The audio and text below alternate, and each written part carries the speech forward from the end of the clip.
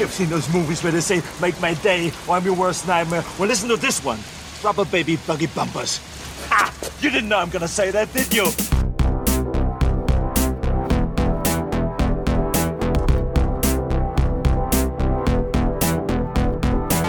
Your move, creep.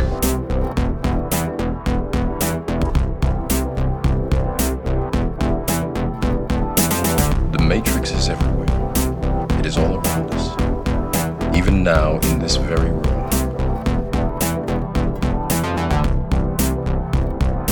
Wait a minute, Doc.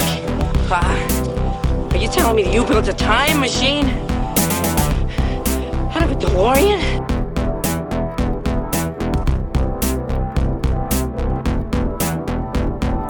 We came, we saw, we kicked its ass. Hello, everybody, and welcome to another episode of the Film Feast podcast. I am your host, Matt Bledsoe. This week, we are talking about Blade and Blade 2. And to help me talk about it, I am happy to be joined once again by one of my favorite guests, people to talk movies with. It's Carmelita Valdez McKoy. Carmelita, how you doing? Matt, the feeling is so mutual. It is always a pleasure. It's good. To talk movies with you.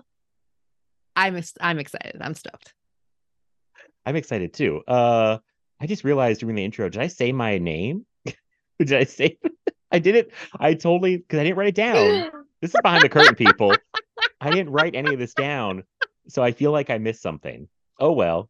It's like I do the intro so much. That's why I write it down, because if I don't write it down, then I just right.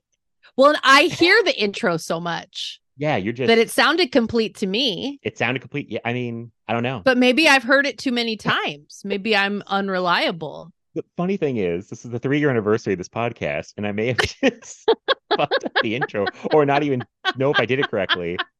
3 years, and it's I don't know. Maybe it's right and it's all for nothing. Anyway, that leads me to, I was planning to take a longer break. I kept talking about taking hiatus. I don't know, people think I'm like the boy that cried hiatus because I keep like saying it and then coming back.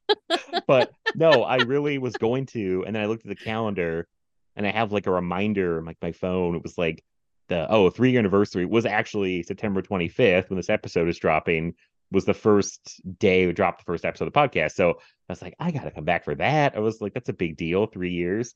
So yeah, to celebrate that, talking about 2 of my favorite movies of all time, most watched movies of all time. I don't know how Carmelita feels about them. That's the funny thing. I just kind of threw this out at you and was like, or you threw this out at me, sorry. And then I picked Blade, but then I was like, and Blade 2? And like, can we just get both and not talk about Blade Trinity? Although I'm sure it'll come up. Yeah, folks, we're not talking about Blade Trinity. I'm sure it'll come up, but not in a positive way. So we'll see. No. But yes. Well, anyway, thank you for being here for this. Is a big episode, I guess. Well, hey, wait. Slow your roll. Okay. Congratulations on you. 3 years of Film Feast. As a dedicated listener myself, I want to say thank you for all the joy that you bring to us every week with the podcast. That is very nice of you. I really appreciate that.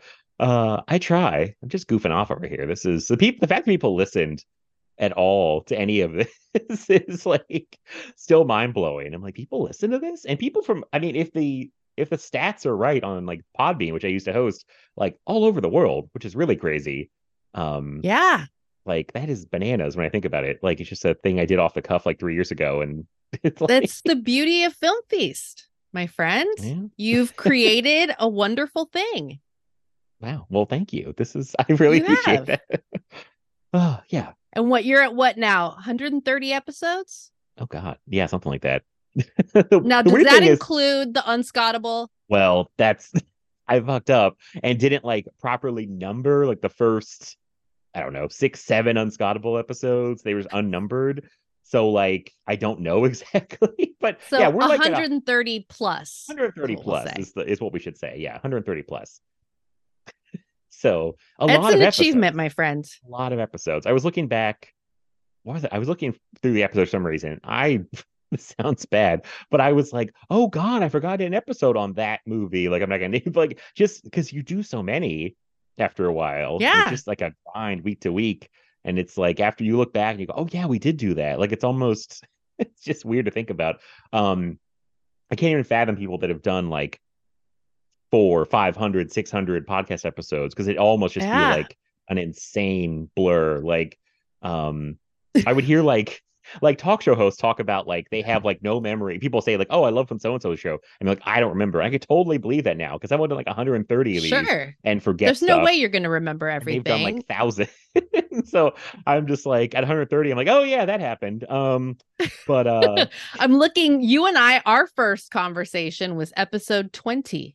Can I guess, or can I try to? It was 7, wasn't it?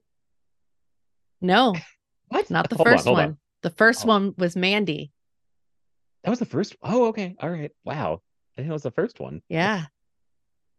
Yeah. Wow. 7. We did not too long after episode 32. Okay.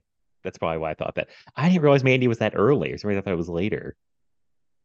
No, that was the very first. Our mutual love of Nicolas Cage brought us together, and now we're going to be friends for life. Nicolas Cage bonds people. He really does. He does. I think it's okay to say this. It's not my story, but like I was talking to Keith Richmond on the show many times, and he was just telling me the other day that on Fridays, he and his wife Suzanne send each other Nick Cage gifts all day. It's Nick Cage Fridays. It's That's like beautiful. That's how they celebrate Friday, and I thought it was beautiful too. I was like, this is wonderful. Can I get in on this? I love it.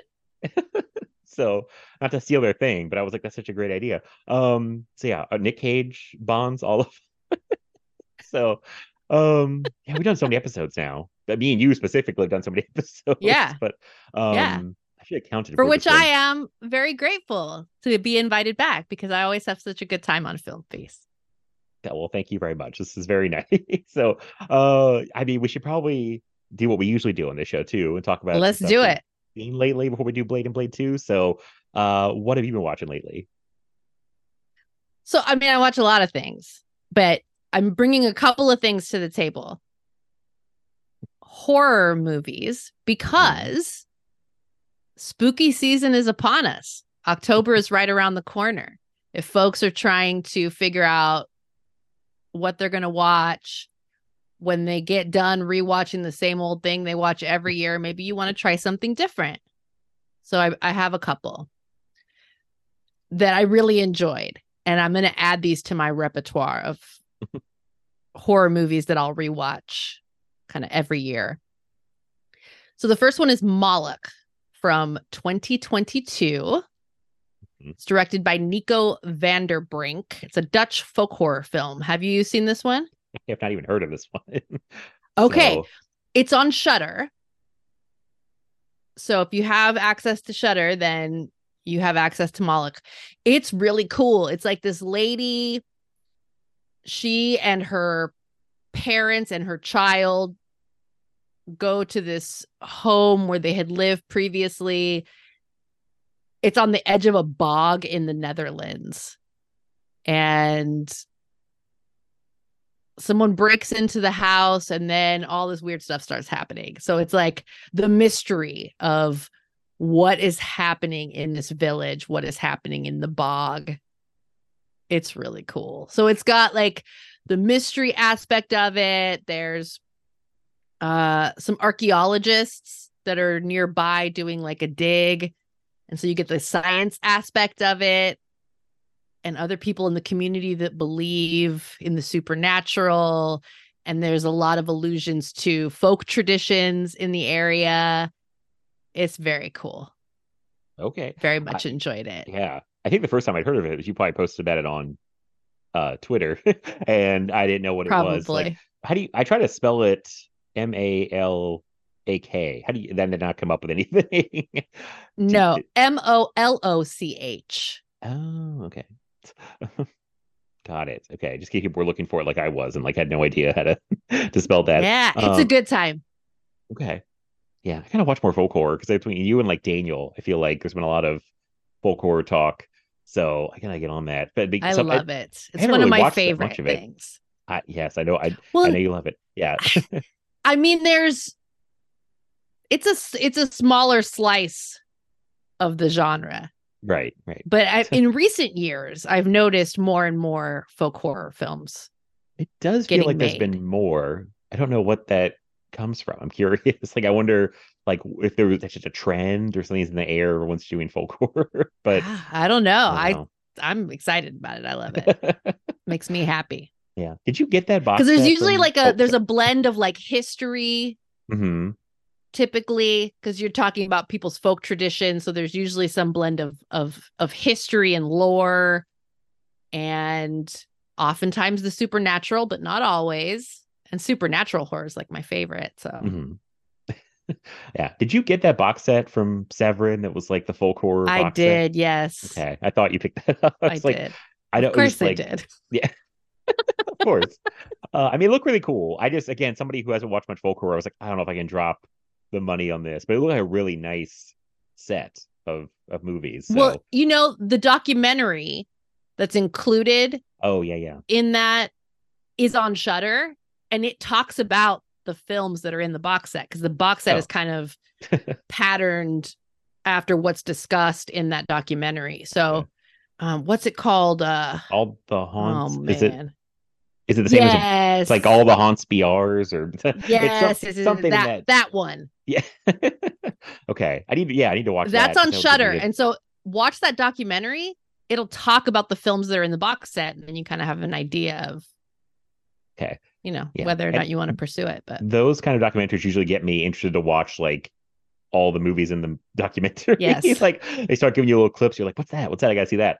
So I need to probably watch that sometime this October, September, sometime spooky season. So okay. Very cool. What else have you seen lately? So I have another one that's kind of folky, but it's vampires, because we're talking about vampires tonight. It's Vampire from 2021, directed by Branko Tomovic, and it's a vampire film. It's kind of got a folk horror element because it's set in a small Serbian village. It's like this kind of European art house vampire movie. But most of the dialogue, the main character only speaks English. So you don't have to read subtitles the whole film because he speaks English. And the villagers in this small rural Serbian village speak Serbian, but none of that is subtitled. Oh, okay. Because you're not supposed to know what they're saying unless you speak Serbian, because the main character doesn't know what they're saying. Okay. Interesting. So it kind of feeds into that feeling of the isolation and being the odd man out in this rural community. But basically the story is this guy is kind of trying to get away from it all, accepts a caretaker job in this small village in Serbia, and very quickly is noticing like something is off in the village. It's not a spoiler to tell you that the something that's off is vampires, because it's in the title. So that's true. Yeah. Not really hiding that one. There's no surprise there. But it's, small budget film, but really effective, really well done. I thought it was a good time. Very cool setting, like this rural village, and he's surrounded by people who speak a language he doesn't speak, and that adds to that feeling of like, oh my God, get out of there. Yeah. Like you don't know what's going on, you're isolated, and that sounds okay. That one sounds pretty cool. Is that one on Shudder too, or? I think it might be. Okay. I did catch it streaming. Anyways, but yeah, it's a good time. Cool. Add it to your spooky season watch list. Oh yeah, I probably already has too much stuff on it, but I'll add more. I'll never stop adding stuff to my watch list. It's like, it's like a joke. Well, how big is the watch list now? Oh God, it's like an 1,800 movies or something. That's not a spooky season pared down. That's like the whole watch list. So I'd have to go in there. Yeah, just go down, pare it down to horror. It'd probably be like maybe it's like 500. I don't know. So I don't know. It's out of control. It was just I hear something interesting. I'm like, it's fine. Just throw it on there. It's like I don't think about it that much. I'm just like, I want to remember it later. It is fine. It is fine. not taking up physical You space can anywhere. It's fine. add as many as you want on there. True. There's no way. Doesn't matter how long or short the watch list is. You never like clear it completely out. Right. There's always new stuff coming out or new stuff you hear about. Exactly. Exactly. Yeah, I felt better. There was some like thread on like a Letterboxd page, Twitter or something. Letterboxd was like, how many films are on your watch list? And it was just all over the place. Some people were like 12 and was what? And then some people were like 6,000. I was like, Jesus Christ. That's just like, I want to watch every movie ever made. And then I felt better at my 1800. I saw people like 2,000, 3,000. I was like, oh, thank God. Yeah, see? It's not that bad. It's all relative. Yeah. Well, anything else you want to talk about or? No, that's what I got. Okay. Let's see. I got my letterbox because I didn't write anything down. So, okay. 2 newer things I saw. I watched a movie from this year that this poor movie got buried because it came out the same weekend as Barbenheimer. Don't know what they were thinking. Sorry, guys. Yeah, a movie called Cobweb. Okay. I haven't seen it yet, but I've been wanting to.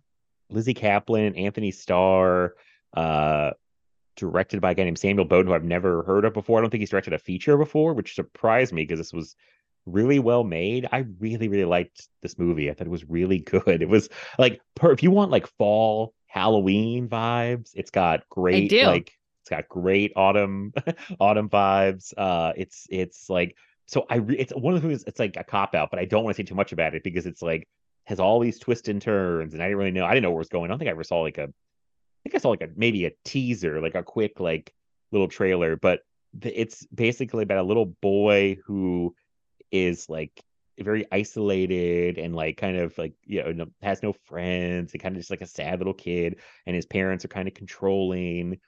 Played by Lizzie Kaplan, Anthony Starr, and they're really good at being creepy too. Like they do all these little things. Oh, nice. Like they seem like nice parents almost, but then like a little controlling, a little creepy. But something's off. Something's definitely off. Like, and like the kid starts, I'll say, hearing voices. And how much more do I want to say? Like, it goes places I didn't expect. I think it's very well shot. Like it's very well made. Like it's stuff you've seen in other movies, the stuff that happens where you're like, you could see the influences, but I think it's so well done that it's just kind of, I don't know. It felt fresh to me because it was like, oh, this was really made with like some care and attention. And like, I saw a lot of negative views on Letterboxd. I was actually surprised. I thought people like, first of all, no one saw it in the first place. And I thought people who did see it, like liked it, but a lot of people were like, this was terrible, and I just could not. I was like, really? I mean, it's under an hour and a half, which I always think is a bonus, and it like that's nice. Gets in and gets out. It's like just the perfect amount of time it needs to tell its story. Now I'm gonna see a spoiler. No, I was like, I don't want to say where it goes. It's pretty great. And funny enough, I watched it, and then our friend Daniel Epler put a video out on his Cobwebs YouTube channel covering Cobweb because he's like, channel's called Cobwebs, kids movies called Cobwebs, and he loved it. I think even more than I did, but he did a good kind of rundown, also without spoiling anything. People check that out. But I agree with a lot of everybody subscribes to the Cobwebs YouTube channel, right? I mean, they should. If they're not, what do we do? What are they doing? So yeah, it's really good. I really liked it. It's like perfect. It's what I want right now. It's like spooky vibes. Some pretty creepy parts. Like I almost. One kind of like a knock, but I almost wish I heard how scary it was, and it's got some very scary parts, but they're kind of spread out to me. Like there's a lot of creepiness, but like a couple parts are genuinely like, holy shit, terrifying. Like one thing they showed in the previews, I remember that is definitely the scariest part of the movie, and I kind of wish there was some more stuff like that.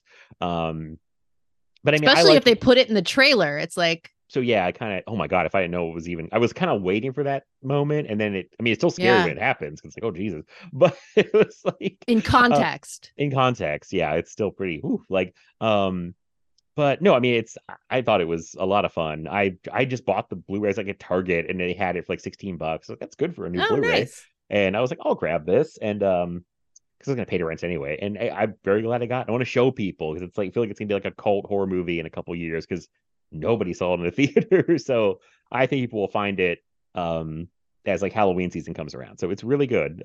Recommend Cobweb. Nice. Brand new movie I saw that I really, really liked. A Haunting in Venice this weekend. You liked it? I really liked it. I really, really liked it. I haven't seen it yet, and I want to see it. It was me and all the senior citizens at like 4:00 on a Saturday. That's the best though. I know. I mean, it wasn't bad. They it's just funny because every time I go to this theater, I pick weird times. And it's always just me and like a lot of older people. Like my story about Equalizer 3 with the guy was like, oh my God, it's a lot of stairs. Just, Which I can relate to that. there was a lot of That's a stairs. nightmare. Oh yeah. Yeah. No, I agree. I had that thought during John Wick 4. Oh yeah, we joked about that. It's like, buddy, if you like stairs, go see a John Wick 4. No, those European cities are built different. So this is like, but and this is again, well, funny enough, I think Equalizer 3 is in Italy. I don't know what this is in Italy as well. A lot of Italy this year. I think Lindsay pointed that out. There's just a lot of Italy movies. I don't know if you're in tax breaks or something, but but yeah, the third and the Kenneth Branagh Perot movies. This is by far my favorite. I liked the first two, but this one I think is better. I think like the problem with, especially with Death on the Nile, the last one, was it was very like fake looking, CGI heavy, like they did not go anywhere. Yes. I'm excited to hear that you think this is the best of the three. And it sounds like maybe one of the reasons is what you're getting to now about the last one. I thought the other two were fine. Like I was entertained. Mm-hmm.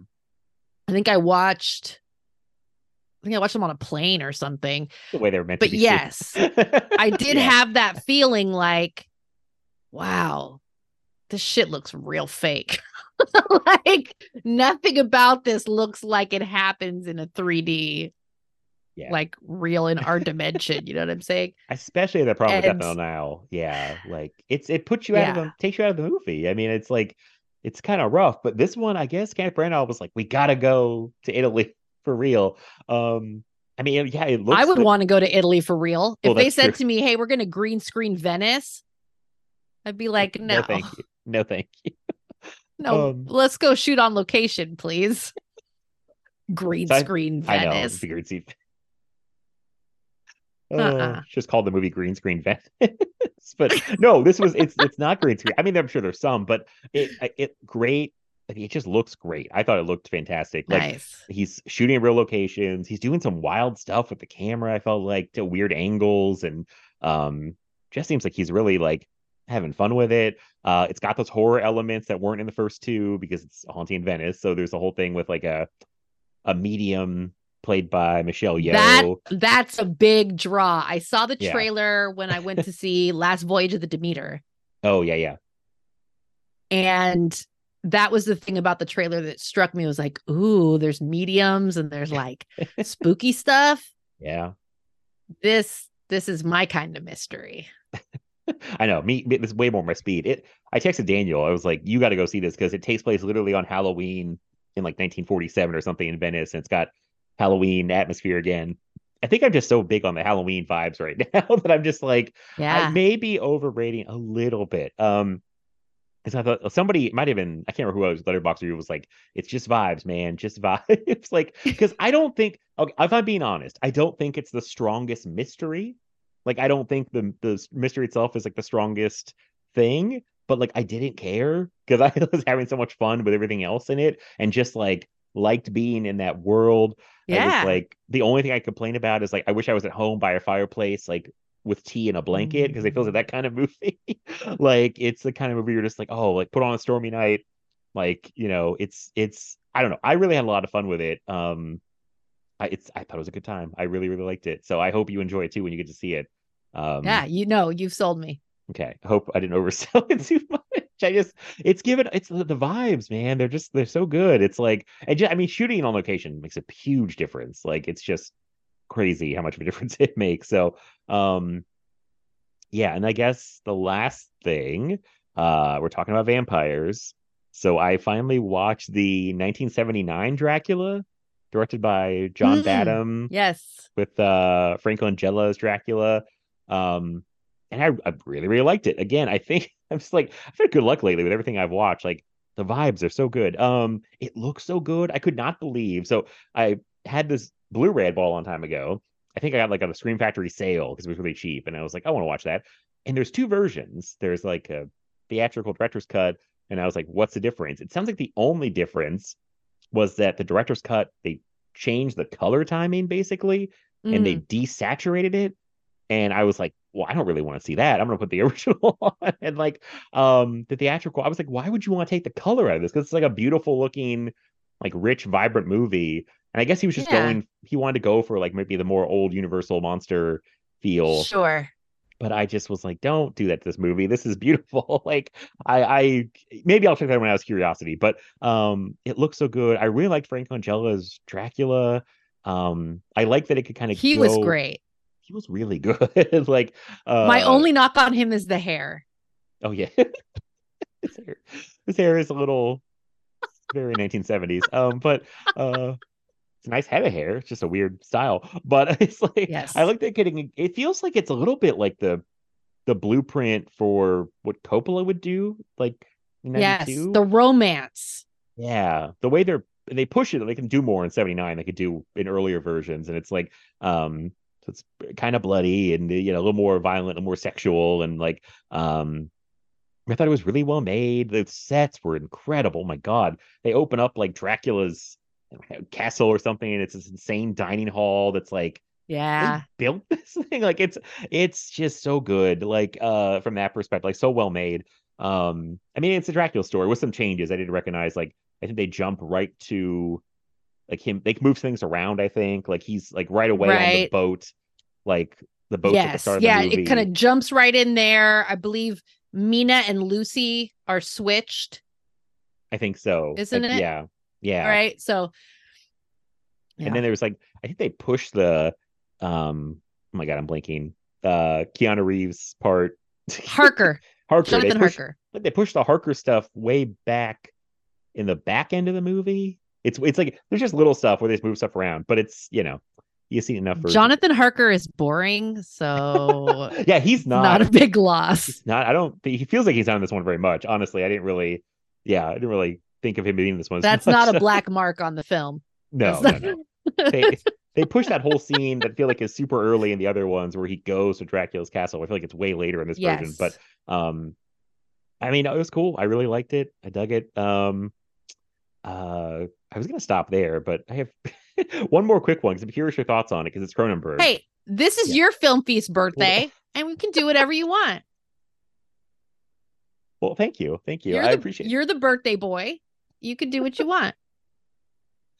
I appreciate it. I do want. Well, this one I forgot about. I was like, oh yeah, I want to because it's Cronenberg that I hadn't seen. So it's Rabid. Help me. Oh yes. Yeah, and Rabid is fucking gross. it's glorious. Armpit I love vaginas it. And okay. Yes. It's a so dirty feeling movie. I mean, I liked it. I was just like, oh, but this has like a rawness. I feel like that. Yes. You just don't see. I'm not even just in Cronenberg, like anymore. Like it just has this like real. I keep saying like dirty feeling, but it's just it's so gross. I mean, it's like Shivers. Isn't it kind of like a quasi sequel to Shivers or like a redo? It's not, but there are some similar themes, and they're made, just there's a short window of time between the two. Right. And it's when he was still in Canada and he was getting money from the Canadian government and so, lower budgets, early career stuff. Yeah. I love both of the films. Of the two, I think Rabid is the stronger. But I love Shivers and Rabid. I love them both. It's been a while since I've seen Shivers. I think I like this a little better. I mean, it's I like that one too. It's funny with Cronenberg's filmography. It's like yes, I like Rabid, but like among a bunch of other stuff, I put it probably I put it below like Videodrome and The Fly and Crash and a few other things. Even though it's a good movie, Sure. It's just like he's made a lot of good ones. And it's so funny because he's a guy I did not think that I liked for the longest time. Like I think we talked about that in our Crash episode. That I was like, I don't think I like Cronenberg, but then I see more of his stuff, and I'm like, like basically all of it. It's funny because one of the things I think of is like near the bottom for me, it's like Scanners, which everyone like loves Scanners, but I find Scanners very boring. Besides the head explosion is incredible, obviously. Is incredible. But I feel like that was so built up that the rest of the movie, I was like, the rest of it's kind of dull. Like it's a little for me. We need to watch again because I saw it a long time ago. That's what happened. I like Scanners, but it's not one of my favorites. Okay, yeah, it's like I'd seen Crash and Scanners, and I was like, I don't think I'm a Cronenberg guy. And but now yeah, just based on those two, come on, you can't make that determination. I didn't know. That's what I thought his whole filmography was like. I was like, it's just weird, or it's really dull, and I don't know, like but Scanners got so built up because of the head explosion, and like you watch Scanners and you're like, it's a lot of other movie that's not hype kills, man. It does. I'm very sensitive to hype, and there's something about my personality that is it's my contrariness, I guess. That if things get hyped up too much, out of spite, I will avoid it. Out of pure spite for the hype, I will avoid a thing. And if I do end up seeing something that was heaped up with too much hype, it colors the way that I enjoy, the way that I experience the film. Hype will kill a thing for me. Yeah, real fast. I understand. I try to just put it in the back of my mind when I see something, but sometimes things get so built up that you finally see them. It's like unavoidable. So you're like, wah, wah. Yeah. That was it, huh? I can't think of anything recently. I know it's happened to me in the past many times with, usually it's like old classic type movies or people that, they get built up and it didn't work for me. And I'm like, oh, that really got built up. But no, I don't think it's that rabbit. It was really, it was good. It was just like, oh, this is gross. I made the conscious decision to eat it after I had my lunch, which I think was a good one. I was like, I'm going to hold this one off till after lunch and then watch it then. But yeah, it was interesting. It's funny, I could tell it was low budget, but I think that really helps the whole aesthetic and the griminess. It does. And like, absolutely. Yeah. Highly recommend Rabid to anyone. I mean, especially it's spooky wants season. To get to know Cronenberg better. Just wants to see some kind of gross, weird stuff. Oh, that's the best way to sell it. You want to see some gross, weird stuff? Go watch Rabid. It's so funny. He was like so early on. Like he's so like, yes, just I love him so much. Cronenberg's one of my favorite directors, so it makes me remember happy. that, which is why I was like, I gotta talk about Rabid, because it was like, it felt like one of the big ones I hadn't seen. I can't even think of like what other big Cronenberg movies I haven't seen yet. I know I haven't seen some of the later, well, not later, because I've seen the newer stuff. Like the Maps for the Stars and Cosmopolis and Dangerous Method. That's the kind of stuff I haven't seen. I've seen those now. But I've seen. I made a concerted effort. Is there? It's so easy to rewatch the ones that I love over and over and over again, and it's like, okay, he didn't stop working in the 90s. He's continued to make films. Let's explore. I thought Dangerous Method was really cool, especially if you have any interest in psychology. Because it's Freud, it's that stuff is interesting. Oh yeah, that one I'm interested in. Maps to the Stars was good, and that one's weird. I see. That's the one I think I've heard people like say the most negative things about. So that's good to hear you say something positive about it. Yeah. Of that kind of block of films in the 2000s. I would say the Cosmopolis one. That's the one that didn't hit for me. Oh, okay. Yeah, I think I've seen everything else besides those. Oh, I've never seen M Butterfly, but I don't know anybody that's seen M Butterfly. Have you seen that one? I have seen M Butterfly. Oh, okay. Yeah. No one talks about that movie. I forget it's him half the time. I know. It's like it's like Spielberg and like Always. People don't even talk about him as a movie he made in his filmography.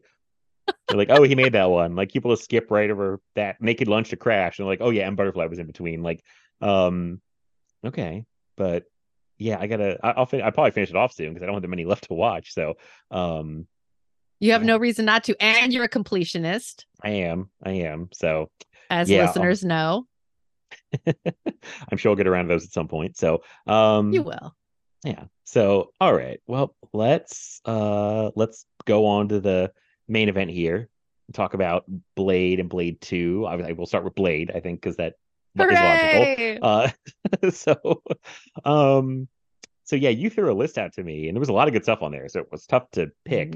But I was like, oh man, it's like I do love Blade, and then I want to give people a shout out because I again doing so many podcasts, I almost forget. I was on Film Strip podcast last year and talked about Blade with Jay, but I have way more to say about Blade. That was the thing I was thinking. I was like, there's way more I could say about Blade. And then I was like, well, let's throw Blade 2 in the mix. That was part of the reason, like, throw it and make it different, throw Blade 2 in there because I'm sure I brought it up during the episode. But yeah, I have so much more to say. I mean, it's impossible at this point not to, right? Right. So you have to. Yeah. So people should listen to that because I did have fun talking to Jay, but I still had more to say. I was like, I had more on tap about No, Blade. that was a great episode. Oh, thank you. I loved that episode. It was a good time. Shout out to Jay and Film Strip. There's so much. There's always more to say. Right. Especially if you don't. I'm not afraid to podcast about the same film on a couple different podcasts because it's going to be a completely different conversation. Right. There's always more to say. There's things that jump out at you when you rewatch something or that you didn't think about the first time around, or even just you're bouncing ideas off of a different person. It's a completely different conversation. There's, Yeah.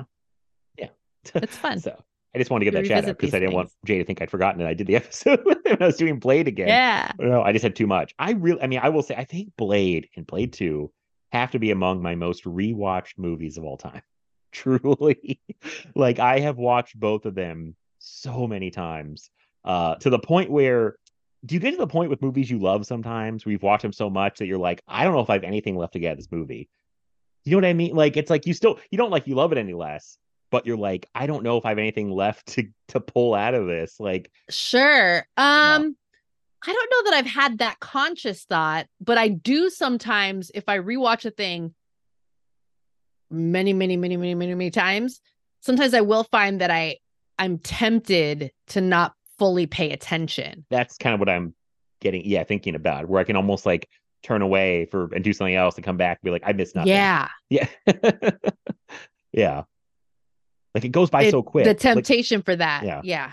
You watch stuff enough, it almost like speeds up in your mind where it's like, because the beats are coming. So I feel like it feels like it goes by so much faster. A 2-hour movie feels like it goes by in like 30-45 minutes because you just have like seen it so many times. But I will always be happy to watch Blade and Blade 2. But I just had that feeling. I was like, I have seen these so many times, like with commentary, like with I've so many times. So but yeah, the first Blade from 1998, with 25th anniversary this year. So yeah, that was incidental. That's crazy. That's crazy to me.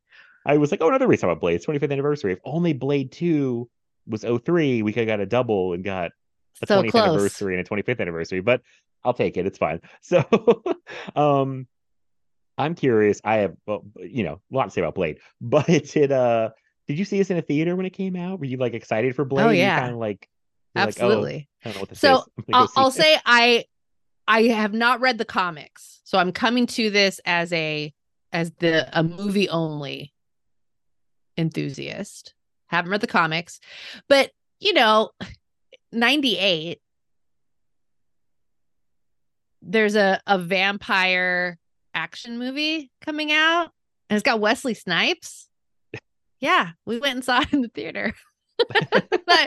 and I got to tell you, we loved it right off the bat. I mean, just coming in right at the beginning, it's like, oh my God. Well, this is rad. It comes in so hot. I mean, it's like a common Twitter thing where it's like, what's the best character introduction of all time? And you will find the Blade intro within like 2 minutes of searching anybody's quote tweet, Absolutely.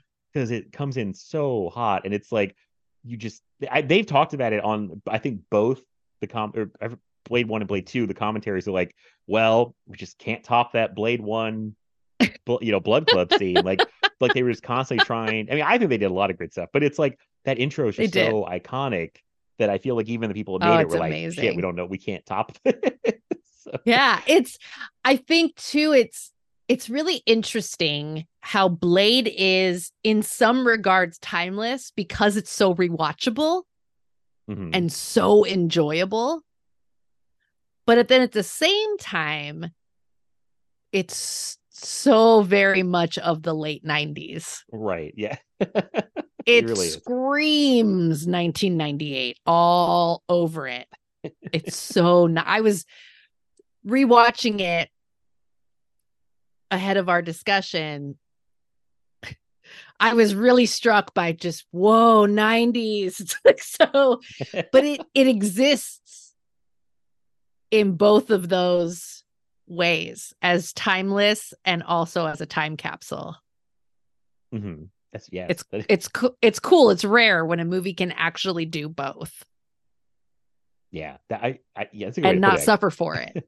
Yes, because I was like, oh, this is very 90s, but it's hard. I've seen it so many times, and I was alive during that time, so I'm always curious people who like weren't alive during that time if they would watch it and be like, oh, this is so dated, or if it just kind of feels like it's out of time in some ways. Like I feel like the style of like the villains, they feel very like late 90s. Like, yeah, I feel like, but Wesley Snipes like look as Blade, I feel like could be from any time. Like I don't feel like yes, like he just feels like he's from any time and just looks cool.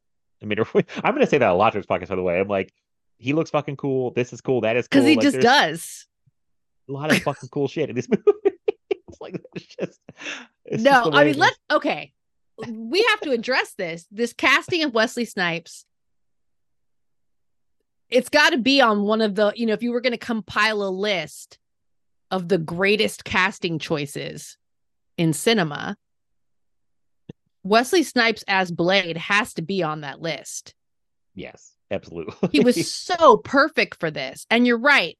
His look, although, yes, like the big kind of duster trench coat thing, well, those were, all the those leather were everywhere in the 90s. or pleather, Yeah. like that's very 90s. Yeah. But something about Wesley Snipes, his presence, even though he's wearing all this very 90s garb, he looks timeless. He looks like a badass from any era. He doesn't have to say much. When he does, it's always on point. Every single line of dialogue out of that man's mouth is you could use as a one-liner, even when they're not written like one-liners. Yeah. His whole presence, his physicality. He's amazing in this. And the physicality is like something that you just can't like have any actor do. You know what I mean? It's you like can't fake that. You either have it or you don't. Right. I guess they can cut around to use stunt doubles. I was especially in 2. But it's obvious, right? Yeah, usually. I mean, but like with Wesley Snipes, you see so much of him doing this stuff, and it's like, not to jump around too much, but in 2, I was like, there's like the sword fight where they come into his headquarters, and he's doing so much of that because like you can see his face. And I'm like, there's so many other actors that could not have done this part of it. It's such a huge part of the character too. It's like you need somebody who could do this stuff, and it's like he's the only person who can play Blade. That's why I'm so worried about the Blade reboot, if it ever happens at this point, with Mahershala Ali, because great actor, have no idea about his like physicality. Oh, he's a tremendous talent. Yeah. It's a hard act to follow though, because the casting was so perfect. Yeah. He's just, I don't even know. I meant to look it up, like what Wesley Snipes like martial arts background is. I know it's like pretty extensive. Like he's a legit martial artist, and you can tell when he's doing this stuff. You can tell. Yeah, you can't fake it. It's like it's like Michael Jai White was like he's like a freaking black belt in 9 different like different forms of martial arts, and like people with martial arts skills, dancers, there's certain things you cannot fake. Yes. because yeah. it's in the way a person's body moves. I don't care how many cuts you put in there, how many different tricky camera angles you try to do to cover up for someone who doesn't have those abilities. Every little movement, it's going to be obvious that it's not them. Yeah. That's like, and that's, you know, yeah. And that's and like the oh, go ahead. Sorry. most of us don't have those abilities, you know? So Right. not a knock on anyone who does it, because I know I don't have martial abilities. But when someone's got it, someone like Wesley Snipes, like it shows, and all their movements are just so on point, fluid, just the way their body moves. Yeah. I guess it's like X Factor is the physicality. And I think it was Del Toro. It was Del Toro on like the Blade 2 commentary, which I didn't listen back to, but I've heard it so many times. It's like in my brain somewhere, where he talked about Wesley Snipes as Blade. He was like, he just hits comic book poses. Like he just hits like heroic poses without even, you don't have to even direct him to do it. He just is like effortless. It's effortless. It's incredible. Like it's perfect casting. Like I watch these now, I'm like, nobody else could play him. Good luck to Mahershala Ali for trying if that project ever gets off the ground, but I feel like it's cursed at this point because they've been to different writers. I think they were ready to go, and then there was a writer's strike, the actor's strike. So just feels like they're spinning their wheels, but we will see. But that opening, so I was, well, this came out in August, so I would have been 11, and my mom's boyfriend at the time took me to go see it. It was the only thing he was good for, because he sucked. He was a terrible guy, but he would take me to see R-rated movies. I think we saw Starship Troopers, Lethal Weapon 4, and this. I can't remember the other. There were some more, I think, but the top of my head. But Blade like blew my little 11-year-old mind out of my skull. Like I could not even process how cool Blade was. I was like, this is everything I want from movies. This is cinema. We've peaked. Like, and that club scene at the beginning is like, oh my God, like this is the coolest fucking person I've ever seen in my life. Like, the way he comes in. Let me tell you, I've been working on a letterbox list of best club scenes, and of course that was one of the first ones I put on. It's still private. I am not sharing it with the world yet. I'll let you all know when it's ready for public consumption. I remember, well, and this is kind of the funny thing too. I forget sometimes that the film really opens kind of like the prologue is that the flashback to the I almost origins forget that of too, Blade. and I've seen it how many times and I almost forget. His traumatic birth. Right. But who remembers that? Because we immediately go into it's so brief. We go into this really cool time-lapse New York City title sequence. Mm-hmm. And then we get Tracy Lords, who I love Tracy Lords. I always love to see her pop up in things. Tracy Lords with this guy who's just like so very much the 90s kind of bro. Like that guy is the kind of guy that was going to go to Woodstock 99 the next year kind of situation. And they go to this slaughterhouse and you're like, okay, cool. And we get this fucking vampire rave scene. Are you kidding me? With the blood bath and the sprinklers. I know that blood comes out of the ceiling. That's a shocking moment too. Where you're like, the fuck? Like, scary for that. There's two different kinds of people in this world.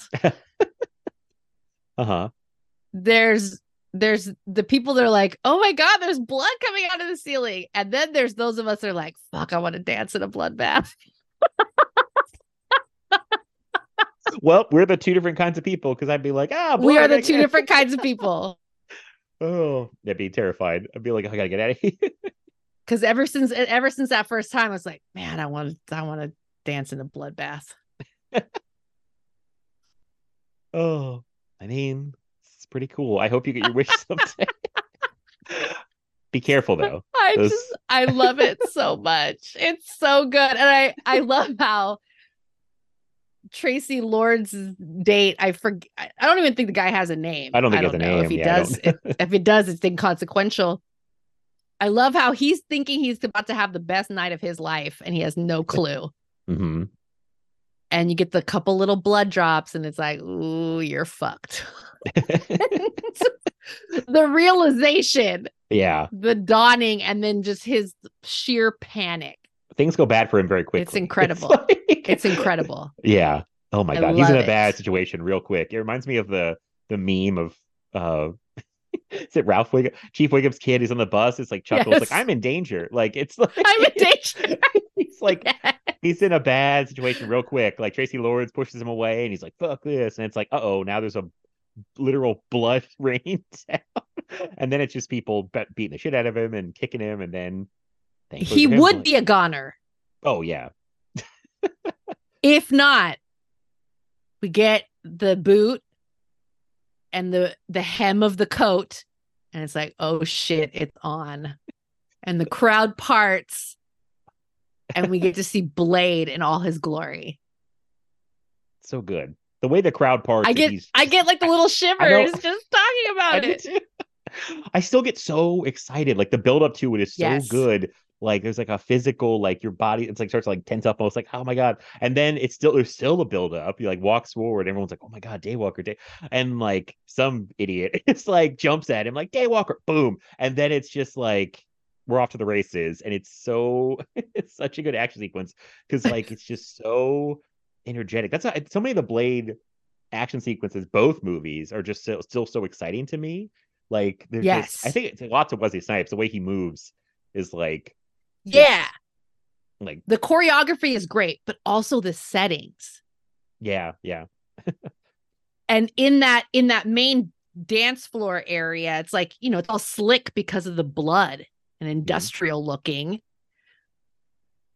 And that's a really cool setup to see vampires kind of trying to come at him and him kind of using the blood to help propel his body as he's fighting them. Mm-hmm. And then when they move into that circular room, the tiled one, I mean, it looks incredible. Those white tiles and he's doing all his spinning in a circular room with all of these vampires around. It's just perfect. It's so good. It's perfect. How do you get better than that?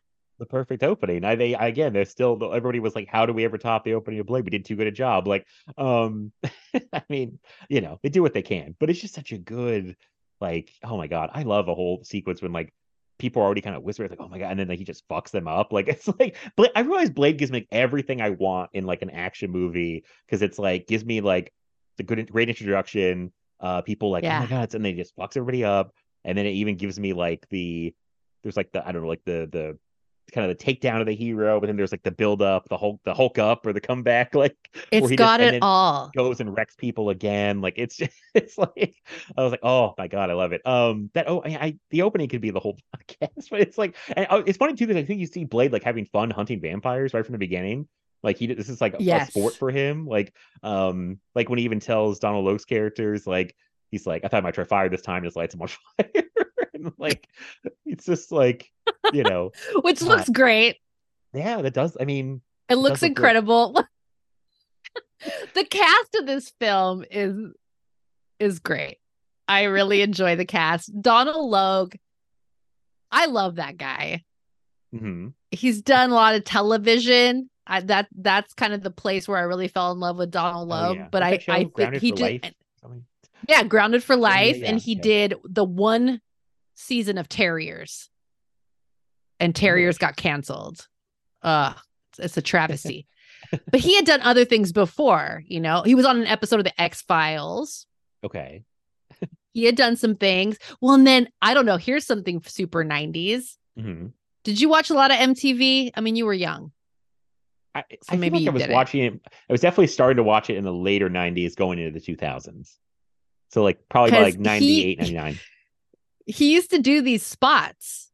They were like promo spots for MTV that they'd show on MTV between things, like between commercials and between videos. And he played a cab driver in New York, and he was greased back hair and like really goofy. And he would tell the people he picked up in the cab, he would talk really enthusiastically about the music videos. That's Donald Logue. I don't remember That this was at my all. first Yeah. introduction. Yeah, no, they're really fun. And I love our intro to him in this film because before the reveal that this is a rave full of vampires, we see Donald Logue is on a couch Oh yeah. with these two women, and he's making out and getting head at the same time. and that right there. It's all downhill for him after that. True. Never gets better from after that. He's gonna get his arms chopped off. He's gonna get multiple lit on fire, melted, Oh. and then yeah.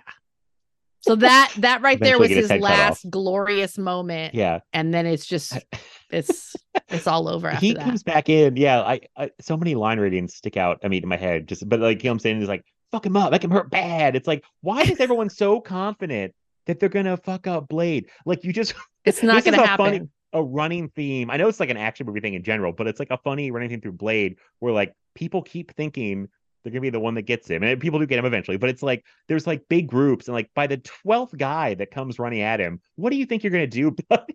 Like, you just watch him kill Right. all the people in front of you, and you're like, I'll be the guy that gets him. Go Like, enjoy your undead immortality. Walk away. It's not worth love it. Especially like random club goers. Like, why would you run? You're just like a person in the club. Yeah. Like, Walk away. It's not worth security, it. I guess. Yeah, better. But I just think it's so funny. But it's like, well, you guys really were confident It that you is. had a shot here. I was like, how many vampires do you need to kill in front of you to be like, you know what? I'm gonna go home. Like, I need to... Everybody knows who the Daywalker is. That should tell you something. Right. It's like, I see that guy. I'm not going after him. So that, oh God, I just think that's so funny. And then yeah, he fucks about Logan the whole. He's pretty funny in this. Stephen Dorff Over and over and over again. Stephen Dorff might be the most 90s thing about this movie. Like, he feels like a real 90s like dirtbag type of guy. Yeah. So my friend and I were watching it yesterday, and I had to pause it so that we could talk about Stephen Dorff's hair, because I honestly believe the 90s rivals the 70s for some of the worst hair styles. Yeah. Hair in the 90s was bad. It was bad. And I feel like I could say this because I participated. You're right. Yeah. I wish like, I could tell there. you that I didn't No, I was there. I made some mistakes. We all did. And Stephen Dorff's hair in this is a mistake. Yes, everything about the way he styled his facial hair, his clothes, it's all very 90s. He's great in this because he's got that smirky, very smug, yeah, very cocky. And he's an attractive guy, kind of objectively an attractive person, but and there's some charm there, but he's really such a dick. Yeah. That he never really fully crosses over into sexy vampire territory. Nothing that he does in this is sexy. Not even when he's like reading the archives, had a shirt on, and he's just looking cool. No. The tongue kissing with the blood after he kills the cop familiar. Oh yeah, yeah. And you're just like, oh no, put that away. And I think Stephen Dorff is an attractive man, but there's something about his demeanor in this. That smug, smirky. There's just something. The guy comes off as a real asshole. And the Deacon Frost character is an asshole. He's supposed to be this upstart who's trying to supplant the pure blood council and take over. So, I mean, that's what you need him to do. And he does it. He sells it. He does. They kill poor Udo Kier. I say poor Udo Kier. He's still a vampire, but it's very dramatic. That's a great scene. It's a great scene. I love it. And then them just like with their motorcycle helmets, holding hands, almost like it's romantic to watch him burn to a crisp. like really dramatic death. One thing about Blade, I'm jumping way ahead of the movie now, but like with Steven Dorff, when Frost goes out and meets Blade in the daylight and he's just wearing Uh-huh. like some kind of sunscreen, doesn't that feel like a massive Yes. cheat to vampire mythology to just like throw on like he's in broad daylight and I think it's like hands and face. He's wearing like a jacket and pants, but it's like I feel that's a real cheat to have just like sunscreen and get away with like not bursting into flames. I don't know. Sure. I've always Well, thought I about mean, that. here's the thing with the vampirism in Blade, the films, Mhm. is they take the scientific, like the biological approach in this. It's not supernatural. No, that's true. It's like the Yeah. pure bloods are like a different species. And then you have folks who have been turned, in which case it's like an infection. Mm-hmm. And Blade is unique because his mother was attacked and he contracted it in utero. But it's all very scientific. It's like this biological thing. Right. Which I talk about And a lot so- with Boucher Wright being whatever kind of doctor. I'm totally blinking right now. the Hematologist. Hematologist. Thank you. Yes, yes. That they do talk about that a lot. So yeah. she's talking about a possible cure and she's looking at DNA and retroviruses and she's looking at ways to another possible weapon, which works great in this film, is the treatment that they use for, what was it, for blood clotting. Oh, yeah. And then you're able to explode vampires that way. So this one, it's very scientific. It's very medical. We're talking about disease and species, like rather than something supernatural. So I'll give them a pass on the put on the sunblock because sure. I don't know how Fair long enough. that would last. Doesn't seem like it lasts very Like- long because Blade's like, your mascara is running, and then he's like, has to get out Right. of there You're supposed to reapply some ridiculous amount of time, like every It 15 is minutes or something. very quickly. Yeah, I don't remember, but I don't know. I've always thought about it. Even as a kid, I was like, wait a minute, vampires can't go in the sun. It's like sunscreen seems like a real cheat. Like I get burned when I wear sunscreen. I'm not a vampire. Like I feel like you burst into flames. I don't know. These are just questions I've had in my head for a long time. Invest in a sun hat. I'm a They're big like- proponent. I'm not a hat guy though. That's a problem. No, any kind of hat, especially a sun hat. I can't imagine myself in a sun hat. I think you could make a Panama work. Anyways, I'd have to go try I some on. digress. That's okay. This is about hats. No, This the thing that I was always kind of scratching my head about watching Blade hmm was Deacon Frost's big plan hmm is he wants to use this vampire Bible, the Book of Erebus, hmm to summon the blood god La Magra hmm so that vampires can come out of the shadows, take over the world, and just have free reign. But you can't kill all the humans because they're your food source. Yeah, that's true. I don't think he really thought through like the plan beyond that. Would wow, I should know this. I've watched Blade too many times. But like, would part of the plan also take away the need for? Well, I guess it wouldn't. I said the need for blood. I guess it wouldn't be vampires anymore. Right. I That's was- the fun part. That's what sets them apart from Blade in some sense, is that they revel. Deacon Frost loves drinking blood. It's true. I thought they'd save some people as like a on a farm, like they were cattle. or I mean, something. you'd have to, right?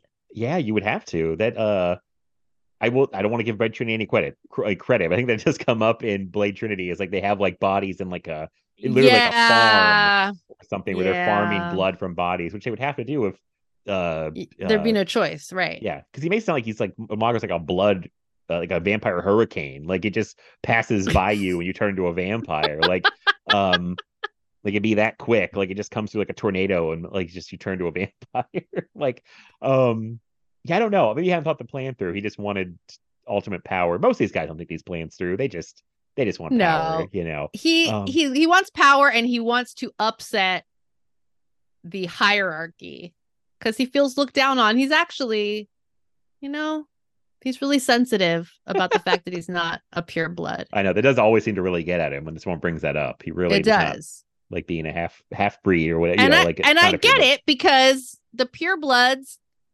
Udo Kier and the rest of the council, really look down their nose at him. They do. They're real bougie. So they do. Yeah. This funny. I was funny because I was thinking this time when he went to go talk to him and was like basically like, oh, you're all so old and blah blah blah. I was like, oh, this is like our modern Congress. Like they just won't. They're old and they won't give up power.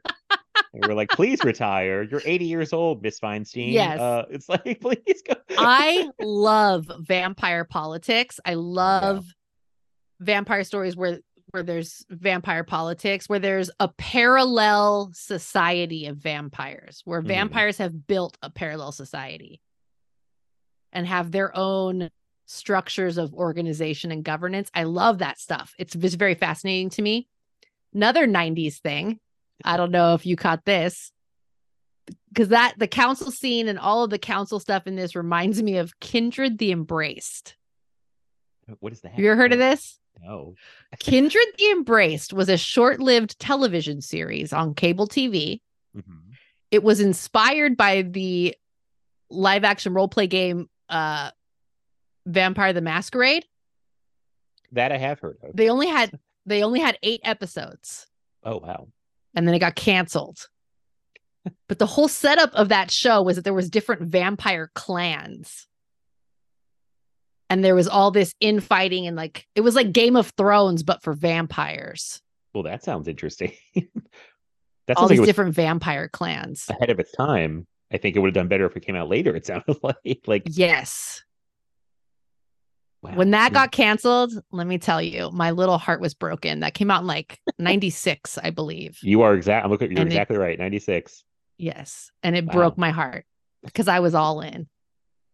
8 episodes gone. Sci-Fi Channel or something? This feels like it'd be like an original. Don't remember. That I don't remember. Never heard of this show. It's 8 episodes is not a lot. Like that is. It's not a lot. And you know what? It was probably terrible. Because this is before the golden age of TV. Right. But the idea was there. And that concept of the vampires having their own kind of world within a world. Mm-hmm. I've just always loved that idea. Oh, it was on Fox. There you have it. They cancel everything. Yes, they cancel everything. Family Guy joke where Peter's like, well, if they cancel, and he lists like 35 Fox canceled shows like the past 3 years or something. Like they love to cancel stuff. They were canceling stuff before streaming services cancel things really quickly. Yeah. They tried. Everyone talks about Netflix, but Fox was doing it before it was cool. Fox was doing it first. Efforts were made by a U.S. cable network to continue the show. Oh, the star of the show was killed in a motorcycle accident. Mark Frankel?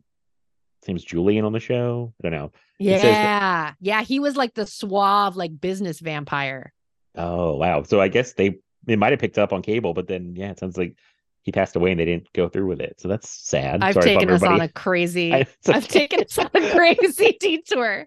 I was about to ask you I was a detour too. How do you feel about the Underworld movies? Because they do a lot of the vampire politics type of, I'm going to say this right now. I thoroughly enjoy those movies. Okay, I don't give I didn't know a where shit. you're going to go when you started. People think they suck or they're stupid, like to make fun of them. I don't care. I enjoy it. I have a good time with the Underworld movies. You know what? I like most of them. I don't think I saw 3. Okay. I missed 3. That's like the prequel one. There's some diminishing returns for sure. But then I really randomly liked 4, which is like Blood War or something. Oh, with the Rise of the Lycan? Is that the one that it's more about the? Is it the one that's? I think that's the one that's more about the werewolves, right? Well, I think Rise of Lycans is the prequel one. Is that the third one? Okay, I think, and then the 4th one's I think called Blood War, and it is like 75 minutes before credits, and it is just like action. Like it is just like I think she fights like a giant kind of werewolf monster at the end. Like it is just no bullshit. Like, it's kind of, because I was disappointed in the first Underworld because I was so excited for it, because like, oh my God, it's like The Matrix and Blade and it's vampires and werewolves. And I remember being kind of like bored by it because I was like, this is not as exciting as I thought it was going to be. Because I thought it was a lot of like talking and like, I was, like, can we get to more fighting? But Yeah, see, I like that vampire politics. So I probably like I it more enjoyed now, that. but 2 I remember liking still, and then I liked 4, and then 5 was a huge drop off because I was like, oh, 4 was good, maybe 5 was good. No, 5 was like, nah. Yeah, but no, you can give up after 4. stop it. That one, but yeah, I was curious. I don't know if you're gonna go. I thought you were gonna say I thoroughly hate this movie, so I thought you were gonna No. say. Okay, Friends, you ever want to talk about Underworld? Oh, it could I'm happen. here for you. It could happen. Because I enjoyed them. I think they're fun. Are they the greatest movies ever made? No, of course not. Not even close. Mm-hmm. But they're fun. Yeah. They're fun. I thought they got more fun as they went along. Again, the first one I was like, this could have been more crazy. Like, it's vampires and werewolves, but like then I felt like they started to ratchet it up. I mean, 4 is real crazy. 4 is like, just fuck it. We'll just give you everything you want. Vampires, werewolves, 75 minutes, we're done. Take it. So yeah. Oh, back to Blade. Okay, so it was a little detour on other vampire stuff. Chris Christopherson is Whistler. Love him. Oh, man. Also perfect casting, I think. I mean, great casting. Like, I just that man like embodies the 70s. Mm-hmm. It's like, it doesn't matter where Chris Christopherson is, it's the 70s, wherever he is. That one little patch of earth where he stands, it's the 1970s. Could see that. Yeah, no, like, I understand. But he's bringing you that like gruff. Oh my God. Yeah. He's really bringing that, like, it's great. Like, can't be bothered with anything. Best Chris Christopherson impression right there. Good. I didn't say any words. Unintelligible. I love in 2 when he has I think he has better lines in 2. In 2 when Blade brings him back and he comes in the room in the morning and he's like, how you feel? And he leans in from the shadows. I still say it's this day if someone's like, if I feel like crap, and I'm like hammered shit. He calls Ron Perlman a nipplehead. In 2. Fucking nipplehead. No, who else can get away with that? Nobody. It's just Chris Christopherson. I love how much he hates. Oh my God, I just call him Daryl Dixon from Walking Dead now. Norman Reedus. Norman Reedus, thank you. Plays Scud. Scud, yes, which may be the first thing I saw him in.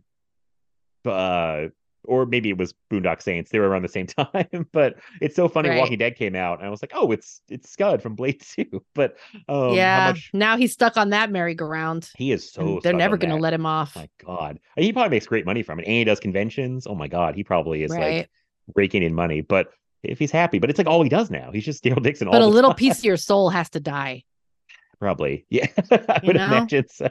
But every year, every season, another little piece of your soul just shrivels up, dies. It's like, they won't kill me. Why won't they kill me? And now he's off doing some show by himself, like a spin-off show where he's like in Paris. Yeah.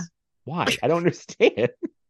But anyway, I'm jumping ahead of 2. I'll get back to 1. So, God. Oh, another thing I love, another trope, kind of like, is where the hero looks like he's kind of in trouble, but then he has a backup plan, and it's like when Blade is in that, like, the archives, and he's getting he gives people some. The little girl gets to beat him up a little bit. Like, he gives some back to the stunt guys who are beating him up. Like, he's not like completely infallible. Like, I know it's a big thing now with some action stars who are like, I can't ever lose a fight. I can't be beat. Because like and Wesley Snipes is a legitimate martial artist, so it's like, Vin Diesel over here is like, I can't lose a fight, but yeah. So I think Kevin beat. Oh my God! And then he's like laughing. He's like, what's going on? It's like Whistler's in his ear, and then Whistler comes in. I fucking love that moment, and it's like, get you fuckers at a bad time, and just start shooting. I'm like, yeah. Yeah, still gets me so excited. I'm like, yes, like oh my God, those kind of moments where I'm like, this is why I watch movies. Love it so much. No, Wesley Snipes and Chris Christopherson playing this dynamic duo. They have amazing chemistry of Whistler and Blade. Amazing chemistry. You have the scenes where they're kind of being gruff and whatever with each other. But there's always that underlying current of like, that this is like a father-son relationship. Right. In a lot of ways, and I love, and this is why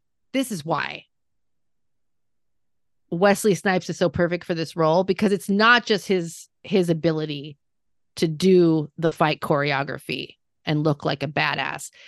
The scene where Blade discovers that Whistler is mortally wounded, that they've left him there with the videotape. That scene is amazing. Everything those two men are doing in that scene, incredible. It's like Blade, I think it's so cool how he walks up and he has his body turned to the side. Like he won't look at Whistler under that sheet full on. The way he pulls, he doesn't want to see it. Right. Bloody sheet off of him. It's like, oh, what's this going to be? Yeah. It's like he doesn't want to look because he's got to hold it together. Right. And then as they're having that conversation and Whistler's saying like, you got to finish me off, and he doesn't want to do it. And he's kind of wiping the blood off of him with like this little tissue. And it's like, I mean, you're looking at this man like he's dying. Yeah. It's a very tender moment. There's no Blade, point. too. Like it's my God, it is. Yeah. You're bringing me a fully realized, well-rounded character who is that like badass who got picked up off the streets and learned how to fight and has now made it his life's mission to kill vampires. And that he also has a lot of love for this male figure, this father figure in his life. And that even though they don't say it in so many words, like it's an incredible scene. It's this beautiful moment for these characters. Both Christopherson and Snipes are bringing their all. I think it's one of the best scenes, one of my favorite scenes in the movie. Really good. It's still it's funny because I know what happens in Blade 2. So I think I've heard people say like, oh, it cheapens that moment in Blade 1. I'm like, I don't think it does. Like I think it still really hits. I don't know. Like, I mean, I think it still works. I don't think it cheapens it. I think there's some things about the him being brought back into that are kind of iffy. I know, but I think I thought it was the same. I was like, but for me, it has no bearing. Yeah. It has no bearing on how I feel about the scene in 1. People say that about stuff. Like I know people say like, oh, stuff that happened in the Matrix sequels makes me like dampens the first one. I'm like, no, not at all. Like they're separate. Like it's like I can remember before those movies existed and I watched the Matrix on its own. I know they're sequels, but I can put out of my head to watch the movies. And like Blade 2, I'm like, not Blade TO, not Blade 2, but in Blade as well, like I could watch that scene of Whistler dying. It's still very emotional, even though I know he'll be back in 2. Also, I love him so much, I'm actually okay with him coming back in 2 because I want them back together again so bad. I don't even care. I love him too. It's an absolute cheat. It is an absolute cheat, but I think I was happy to have him back. I was a little, I rolled my eyes a little bit. I'm gonna be honest. They even admit, I think when whoever said it on 2 was like, we fucked up. We should not have killed him in the first movie. We should have just, It was too good. We had to bring him back. So we figured out something. And it's a cheat. It absolutely is a cheat, but it's okay because I'm so happy when he's back in the movie because like he adds so much to 2 that I'm like, oh, thank God you're here. He does. Yeah. But I mean, oh God. So yeah. So 1, oh God. So like I guess I asked this question. We haven't talked about. Oh no, go ahead. I'm sorry. I don't know. Blade. I could not pick. I think I cannot pick between Blade 1 or Blade 2. I feel like they are dead heat even for me, and they have been forever. Like since 2 came out, I'm like, I like them both. I know people pick all the time. I think I don't even know if I could say what people pick more, but I feel like you may lean toward Blade 1 over 2. But I even today I thought I'm gonna solve this. I'm gonna watch Blade 1 and 2, this weekend. I watched them. I was like, I'm going to pick a favorite, and I still don't know.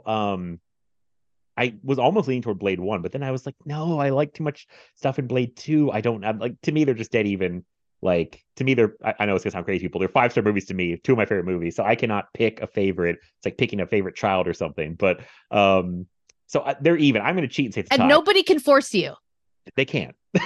Nobody can force you. You don't have to choose. Who says you have to choose? Maybe one day I'll change my mind. But I think for a long time I thought Blade 2 was my favorite, but then it became a dead heat. And I was like, no, it's just been a dead heat for a very long time. Like, but I'm curious if you have a favorite. I think I know your answer, but I don't know. I think you do too. You know me well enough by now. Uh-huh. One's in the 90s. It has a blood written. Yeah, 1 is my favorite. Yeah. I think 2 is incredible. I will say, putting on my podcaster hat and watching it yesterday again, because I've seen it numerous times. I did find when I was trying to look at it analytically, I found there was some little things that I was like, I think it's good, but I definitely, for me, the first Blade is a sit. It's the best one. Fair. I can't argue. I mean, it's like, if I like them both equally, I'm like, yeah. No, I mean, if I had to guess, I would have figured probably that was your favorite. You and know I feel me. like I jumped. You know how I ahead am. too. I know. You were trying to say about Blade 1. I feel like I jumped ahead, almost trying to British into Blade 2, but I'm not. We're not there yet. So, what were well, you love them Blade equally. You want to talk about them. I know. Well, I wanted to shout out Nabuche Wright as Karen, the doctor. I think she is incredible. Yeah, she's an incredible character. She has great chemistry with Wesley Snipes and with Chris Christopherson. Like, she becomes a part of their little team and just becomes fully integrated. She's smart. She's quick on her feet. The character is resourceful. She gets shit done. It's really refreshing to have that character. And there's no romance between her and Blade. Although I will say, when she lets him, when they're at the temple and she breaks him out of the juicing machine. I don't know what else to call it. So call it the juicing. Where he's being insanguinated. I love that word. I was like, what a word. Wow. It's like when it. Preston dropped detritus on, was it detritus? Yes, it was detritus. Okay. Insanguine. Oh, I just love it. It's a great word.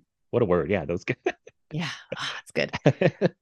And she lets him feed on her to get his strength up so he can go and fight Deacon Frost. That does feel showdown. Sexual in some way. Yeah, that's a very sensual scene. It's the first time in the film where a vampire is feeding and it actually looks sensual.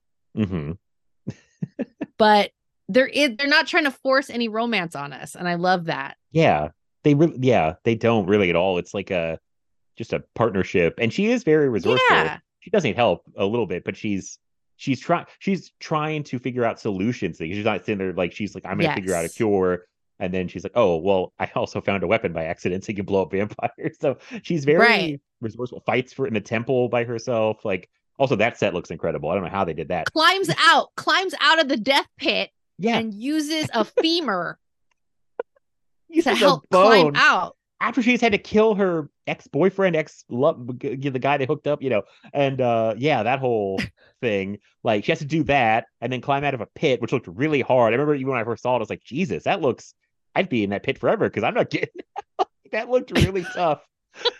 It's like, oh my God.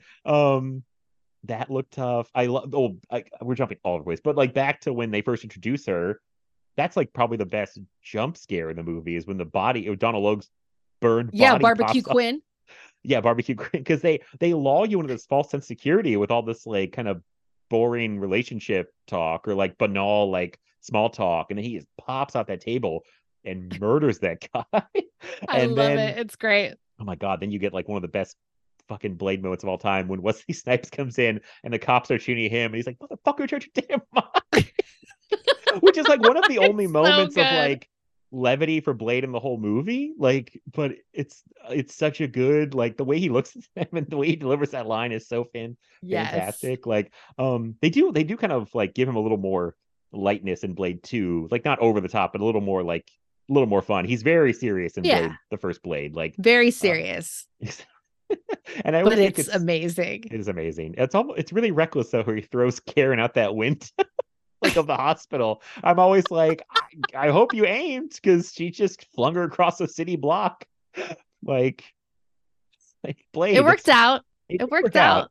It was a real gamble though. It was a real, if he's like an inch off, a couple inches off either way, he's either hitting the top of that roof or hitting the side of the building. No, you're right though. That is it was part risky. I just kind of laughed this time. I was like, that's a little silly. But then the whole crazy ending with the Lamagra and the blood god, and how the vampires, when they die, or the skeletal spirit demons that fly out of their body, is like, holy shit. So it gets a little CGI heavy at the end. And then, have you ever seen the alternate ending of this?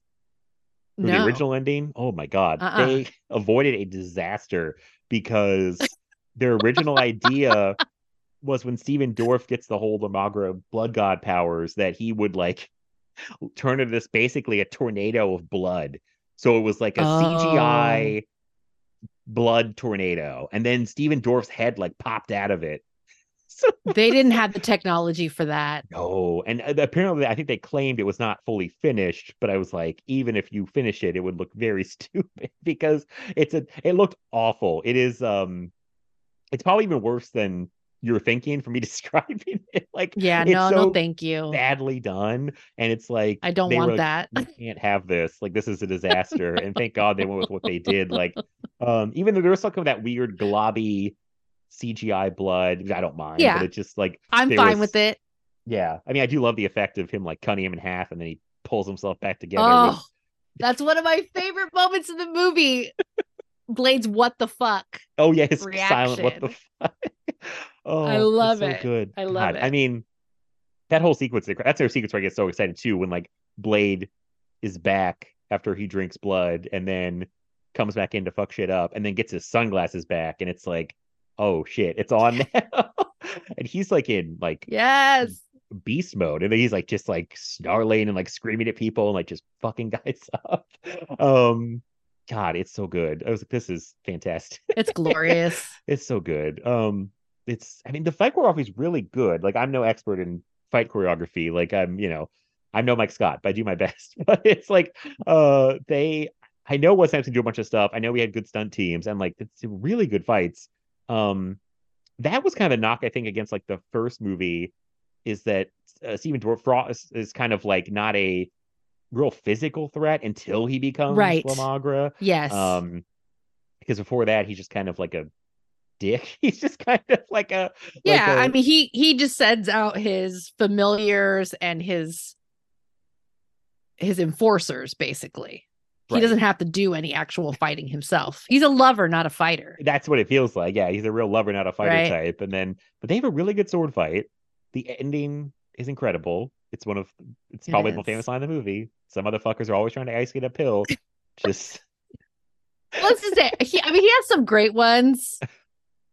Some of my favorites are when he's giving Karen the orientation. Oh my god! into into what this whole vampire thing is, and they're dealing with that vampire familiar, that the cop, and he when the cop says "fuck you" and he says "fuck me," no, you fuck this, and he pulls his gun. I mean, come on. It's so good. It talks about the world you live in is a sugar-coated topping. Like, which I think was in the trailer, and I feel like that trailer's burned in my brain too. And like, they do, I was thinking about this too. They do an amazing job, I feel like, of setting you up the world you're in and the rules like very quickly and succinctly. Like it's like, and the way they deliver it is, I mean, when Blade telling you stuff, it just sounds cool anyway. But it's just like I mean, just like, the world you live in, sugarcoat topping thing has always been great. Like, he gives you the rules real quick, like garlic, silver, sunlight, crosses don't do shit. Like you get all the really quickly, boom, boom, boom. Like you get like the familiar thing. Everything's explained like very well and very quickly. And it's not, I mean, it's exposition, but I don't feel like it feels like they're doing exposition dumps. It's like all happening. No, because like it's Blade talking to you. Right. She is the audience surrogate for sure. Like she is a real Right. like we got to get all the information that she's getting. It's great. So good. It's great. But I jumped you back. Let's go back to that final scene. Yes. Some motherfuckers always trying to get a pill. Yeah. It's like, yes. Oh my God. And then one of the most memorable. It's so good. It's so good. And then he just blows him up like a balloon, which is definitely, I mean, it's a little dated CGI, but I still love the effect because it's so like over the top, like almost ridiculous. Like he just balloons up and explodes, and it's like it's great. The first time we see him use it earlier. Oh yeah, in that hallway when he's first entering in the hallway, when the shots where the blown up vampires are on the ground, it looks really good. It's the vampire that's standing up that something about the proportions and the animation that looks weird, but I'm okay with it. Yeah, I mean it's 1998 CGI. It's going to be some of it's going to be not great, but they don't. Thank God they didn't lean on it too much. They could have done way more, like than they did. Well, yes, yes. God, I mean, we've managed to not say, for younger listeners, that this is before the whole MCU. Oh yeah. We didn't have like this whole ongoing franchise, never ending comic book superhero movie thing going. We didn't have that. Yeah, this was like a blip on the radar. Like at this point, it was like, yeah. And there was no rule book. 97 was a disaster for superhero movies because I think I'm forgetting more, but at the top of my head, the Steel with Shaq, and then you had Batman and Robin, right? Which I know people love now, but if you were there in 97, Batman and Robin was unmitigated disaster. People were like, well, Batman's done, superheroes are done. Like it was pretty bad. Like as a 10-year-old, I was like, oh fuck, Batman and Robin. Like I was like, this is bad. So it kind of seemed like things were not going well for superheroes, and Blade is, I mean, it's different now and it's different then. Like it just comes out of nowhere. It feels like Blade is when you say you didn't read Blade comics, if anybody tells you they religiously read Blade comics, they're probably lying to you. Like his character was around for a while, popped up in things. I knew him like the Spider-Man cartoon in the 90s. It's like my only introduction with him was that. Sure. Like, he was not an A-level character at all. So that happening was like, it's probably almost better though, because no one has any it is better notions about the character. Like it absolutely comes out of nowhere and can be this, be this thing, and no one's like complaining about it. Like, well, in the comics, Blade did this. Like it's like no one's doing that. And it's rated R, which seems like I don't think the new Blade is gonna be rated R, which seems thank you God. Seems kind of tough when you're making a vampire movie. There's Bring a lot of blood. back rated R comic book movies. Bring back rated R superhero movies. I agree. Please. Please, somebody, please. Somebody, I don't know. Sorry. Well, the superhero trend is going. It's okay. The superhero trend is going in a weird way right now. So we might circle back to like more random type of we'll see what happens. We'll see. I don't know. They might try some things if they get desperate. This movie there wasn't really anything like it then.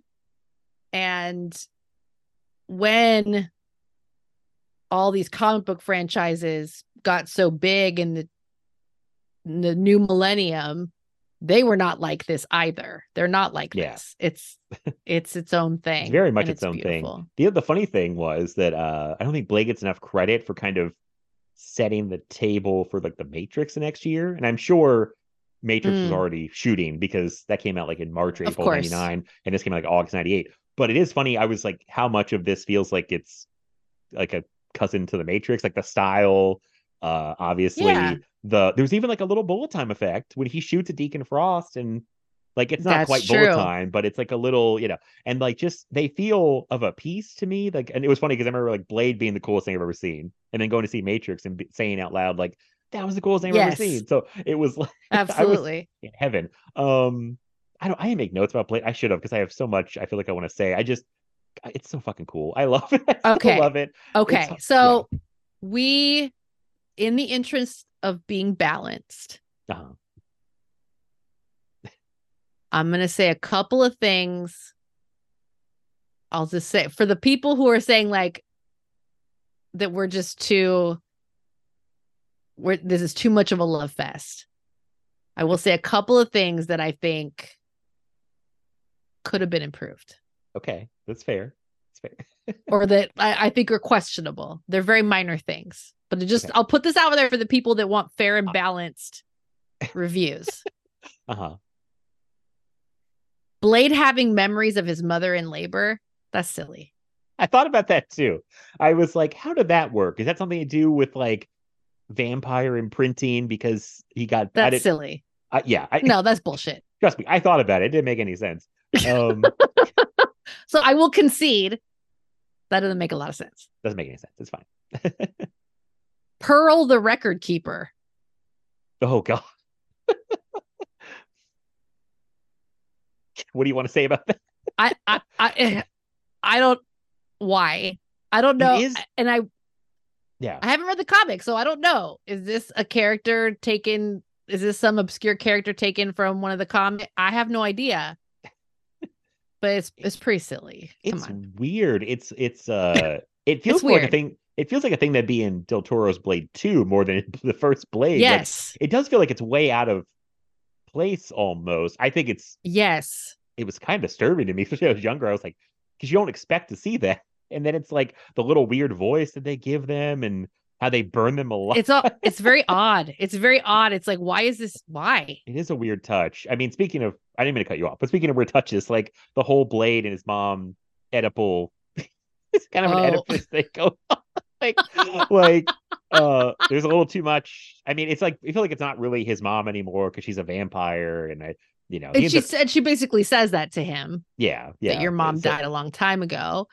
And I guess maybe he's going to have to kill his mom. Right. And so how can you convince the audience that like there is no maternal anything left to her? I mean, I guess that's one way to do it. Yeah. But it's interesting. Like, it's creepy. It's weird kind of tension icky. here. Yeah, it is kind of icky. It's kind of icky, and I love that Blade is able to say, "Don't touch me." Yeah. don't Blade touch me. Listen, Blade has boundaries, and it's like he's like he does. Like I'm a person. Ick. It is weird. But yeah, I mean, it's not Lathan is good. She doesn't have much to work with. She's not in the movie very much, but no. It's like a weird shock when she comes in. You're like, wait, how is Blade's mom here? Like, and then that whole thing is just weird. What? He just kills her. It's fine. Like, just kill her. It's minor. It's minor. Again, it's minor. Yeah. I just had to say it in case anyone was saying, like, we don't have blinders on. These Blade 1 and Blade 2 are two movies. But these are minor things. Yeah, these are minor things. Like, but they're two great examples of like, I'm giving them 5 stars in Letterboxd. I understand they are probably not like objectively 5-star movies, but to me, they are. And but it's one of those things. This comes up a lot. Yeah. Around how we rate movies. Everyone is entitled to rate however the fuck they want. If you're rating based on how you think something stacks up technically and kind of like in terms of the art form, fine. In terms of how much you enjoyed it, a mix of the two. I mean, it's your rating. You can rate it however you want. I know. On whatever scale you want, taking into consideration any factors that you want. I understand. It's funny sometimes I'm like, these are probably not 5-star movies by anybody else's measure. Or nobody has to apologize. People like these movies, but I'm not I just thought it was funny. I was like, especially Blade 2, I think I have more things I could nitpick or things that I think are kind of like, but I still love Blade 2. But yeah. So anything else on Blade 1 you want to say? I think of? just love it. I love the score. Oh, yeah. I think yeah. the score is incredible. It's perfect. I think, yes, the vibes, the settings, overall, the storytelling, the casting. This movie is infinitely rewatchable. I get why it's one of your favorites because it's definitely a movie I love. Very much my aesthetic. It's it's such a good time. Hayden. It's such a good time. Hayden Gilbert. I think. Oh, I what did Letterboxd or something? I showed him, and he's like, Matt, I think your favorite genre is just cool guys with guns, and I was like, I think that's very accurate. I get it. So I mean, Blade was Blade has a distinction for me of being one of the few times that I'm rooting for the vampire hunter. Oh yeah, I didn't think about that, but yeah, usually on the vampires, I'm usually rooting for the vampires. I know our Lost Boys discussion. Folks who listen to the Lost Boys episode will know that I was rooting for the vampires. Yeah, we took a poll, and I thought it was a sad ending. Yeah. Okay. And I don't know if we've talked about this on mic since that. Yes, I did actually put out a poll to find out how people felt about the Frog Brothers. And Twitter spoke. You guys like them. You're like, I don't get it, but I accept the results. I don't get it, but that's fine. I'm outnumbered. Wouldn't be the first time in my life. I'm glad you're on Blade's side, though. I'd be sad if you were like, I'm still anti-Blade. Yeah, no, this is one of the few times where I'm rooting for the vampire hunter. Good. Doesn't happen very often. Oh, all right. Good. This might actually be the only time. Wow. I need you to make a list now of like times where you root for the vampire hunter. Yeah. Okay. Wow, this might be it. Okay. Well, you think on that either now or after the Buffy the Vampire Slayer movie. Not the show. Did you watch the show? Not the show. I did watch the show. You were still rooting for the vampires? I was rooting for the vampires. Oh. But in Buffy the Vampire Slayer, the movie, I was rooting for Buffy.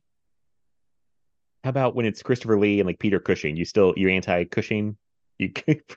I'm not anti-Cushing. I love Peter Cushing. In that one, I'm kind of neutral. Okay. Because I really like him as Van Helsing. So I was like, it's a good one. He's great as Van Helsing. He's the best Van Helsing, I think. I probably agree. I don't think I can think of anybody who's like better off the top of my head. So, okay, I'm glad you're on Blade's side. I'm trying to think really quick before we move on to other things. God, I just like everything. The fucking car is cool. The muscle car is great. Store with the fucking thing blowing people's hands off. Yes, that great line. Is awesome. Every line they give him is so like it's like here's a cool line. Like when he's talking to Karen about to go into that club. And he's like, "There's worse things out there than vampires." Like what? Like me. Does flips the sword. Puts. I was like, yes. I was like, oh God. It's just, it's the coolest. And there's just so many cool little things Wesley Snipes does. Like it's the Wesley Snipes show. I was really watching it again. Like supporting cast, great, but it is all about Wesley Snipes being Blade. Like he just, like everything is perfect. The little like quiet what the fuck that he does when he sees like Frost, like like all that stuff. He just completely becomes and embodies this character. Yeah, and every little thing he does is like, yes, that's Blade. Yeah, I love that Whistler is like his cue. Yes, yeah. It was like his line about he makes the weapons, I use them. It's just everything about it. Everything about it, I love it.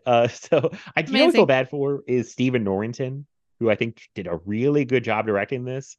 And I didn't know until today because I was like, wait, I don't know the story of why he didn't do 2 because 1 was a success and it was well received. So you would think that give the director a chance to do it. Apparently he passed to go do League of Extraordinary Gentlemen, which may be one of the worst choices because I don't think he's made other movies since. Sean Connery retired from the movie. Like that movie just destroyed people's like careers. It's a damn shame. Yeah, it's crazy because he does a really good job.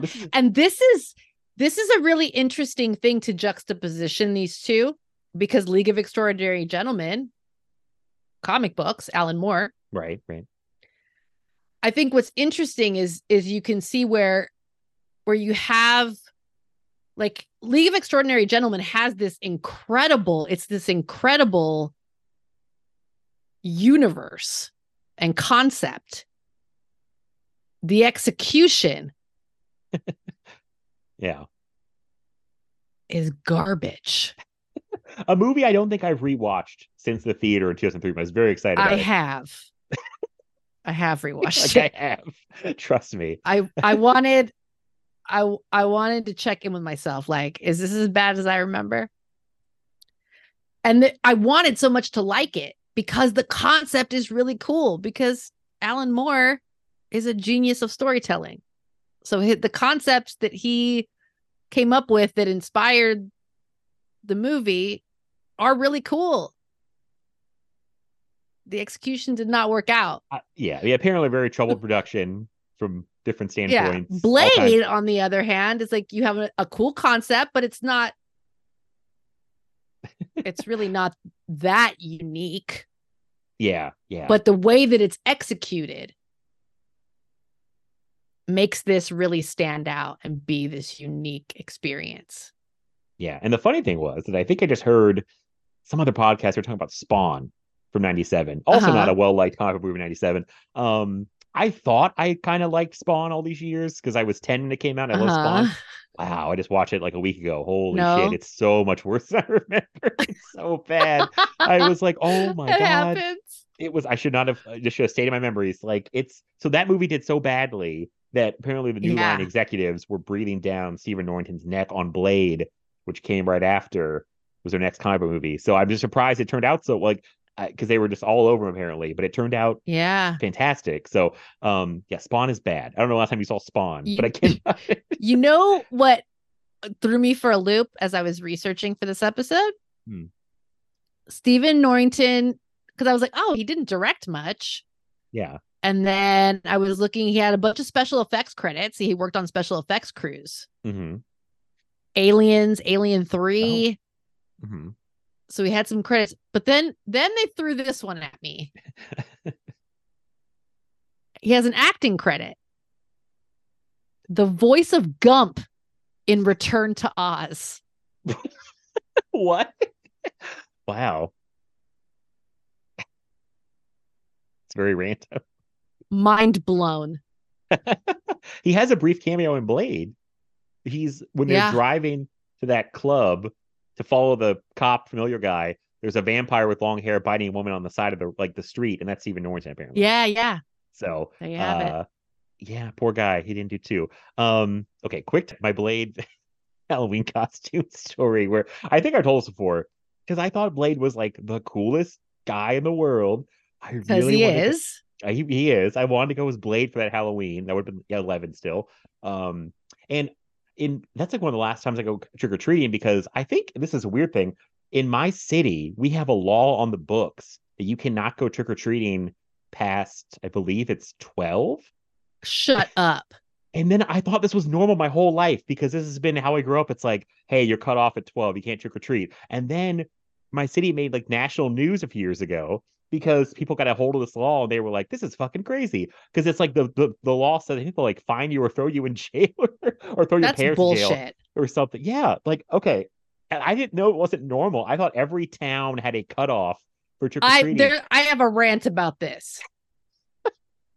Please go ahead. I have a rant about that's bullshit. Oh, rant away. Yeah. It's a wholesome, fun activity. Do you want people are so scared of teenagers drinking, having premarital sex. The kid wants to go trick-or-treating. Right. Someone wants to engage in something as harmless as trick-or-treating. Are you fucking joking me right now? It's give the bizarre. Kids some candy. It's so weird. And then I didn't think it was weird, because I just thought every town must have had their own, like, you stop trick-or-treating at a certain age, you're too old or whatever. And then I found out this was crazy, and people would like post, oh, this is such a stupid law. Like, It's like, and what you're saying basically, it's better for kids to go out trick or treating than go do other shit. And trust me, once we couldn't go trick or treating anymore, we're a bunch of fucking hooligans because all we can do is go like, harass like other kids and try to steal candy or like egg houses or toilet paper. Also, I want to be clear, I wasn't really a part of that. I was just like, I would be like around kids doing that shit. Trust me, I'm not the kid. The bullying statute people. of limitations has run No, out. I'm not the you don't one have to be bullying worried. people. Trust me. But I was hanging around with like the kids who would do that kind of shit. I remember one year I had my first year I got a car. I was driving through a neighborhood trying to follow my friend who was an asshole and was like like he would like do donuts in a court, or he was trying to peel off and like, but there's like trick-or-treaters out walking around. So my friend like takes off like a dick, and then I try to like follow him, but I'm not even like speeding. I'm trying to like follow him. And this guy Right. like steps almost in front of my car and he starts screaming at me with other people in the car. He's like, "Hey, guy." It was like, hey, you kid, or so. There's other kids going around. I'm like, he was the one that peeled off. I'm just trying to follow him. Like, sir, I haven't even got it going yet. Like, I haven't even pushed the gas pedal. So all kinds of shit. So if you look up like Chesapeake, Virginia, trick or treat laws, you'll probably find articles from like all these national news things being like, isn't this fucking crazy? And I heard that and I was like, it was like I had Stockholm syndrome. Like I didn't know it was weird or something. I was like, what? So anyway, that was a side tangent to a side tangent. But yeah, I was trying to go as Blade. My mom was like very kindly like saying like, are you sure? Like, you think you can pull it off? But she's like, it's very hard to find a leather trench coat for a child because I hadn't hit a growth spurt yet. She's not wrong. I remember I was really. She's not wrong. She tried. I remember we had the sword, but I was mad the sword wasn't the right sword because I'm like, it's curved. The sword is straight. Like I was really particular. I was like, I need cool sunglasses. I was like, this. We just gave up eventually because I was like, I don't have the coat. This whole costume is ridiculous. Like, because I just wanted to be Blade. It was like that's all it was. I just wanted to wear like dress up like Blade. But it did not happen. I can't remember what I even did that year, but I tried. And then, find a leather trench coat for an 11-year-old. Who's like, who knows how tall I was that time? I had my growth spurt. So, but yeah, that's how much I love Blade. I really just was want to be Blade so bad, and didn't work out. But anyway, back to say lovey. Yeah. It is what it is. But back to the movie. So Blade 2, I don't know about you. I was so excited for Blade 2. I had to wait 4 years for Blade 2, and I was like, finally it's here. I don't know how I got to see it because pretty sure I just went with my stepsister, who's only 1 year older than me. Neither one of us, I think, would have been 17 to get me to already. I got in there opening weekend. Like I had to be there. She got lucky. I guess they didn't card at this theater, check anybody's IDs, like because my normal theater when I was a kid was like they were like Nazis about the IDs. Like they had people at doors. Like even if you made it past the first wave, like there was somebody at the door. It depends on the movie, but like something that was like very, I guess, maybe controversial or like a really, and then new kids were to sneak in. I remember they had people for Kill Bill, like at the door. Oh, okay. Just turned 17. No, that wouldn't have been right. I don't know. Somehow I got past them, but they definitely had people at the door. Like they were intense about it. It's a different theater I saw it at. It was like a new place at the time. I think my rest of my family go see some like nice movie. Me and my stepsister were like, let's go see Blade 2. Fuck yeah. Like, and got in there and had the time of my life because I was like, oh God, another Blade movie, finally. Loved it. Again, I think when I first saw it, I was like, this is even better than Blade 1 because it just gets right to it and there's so much action and blah, blah, blah. But I don't know. Where were you at with Blade 2? Were you like in their opening weekend? I was trying to remember. This is something that I am sad to report. My memory of where I was the first time I saw movies is starting to get fuzzy. It kind of blinks in and out. Oh, well, mine's bad for most of the time. I'm not sure if I saw it in the theater or as soon as it was released, for rental. Mm-hmm. But I was excited for it. And I did see it as soon as I could. I just don't remember. I must have been in the movie theater. This is something I definitely would have seen in the movie theater. Yeah. Because I was excited for it too, because Blade was so awesome. You had to see it. And did you know anything about Totoro's work before this? Because I didn't know anything about Guillermo del Toro as a director. I didn't at that time. Yeah, I had no No. idea who he was. It's like, and he'd been doing stuff for a while.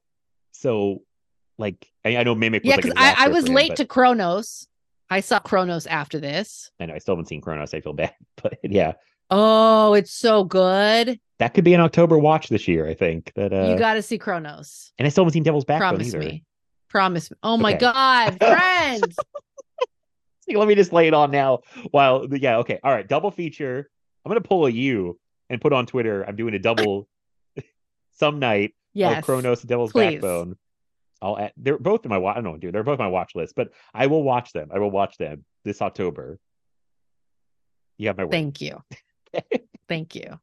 Okay. This is for your own good. I'm doing this for your own good. I I'm putting want the I pressure want to on for see your them. own. I've been meaning to see them for years, but I just have got around to it. Yeah, So. at the time this came out, I didn't know. And I think it's beautiful now revisiting it.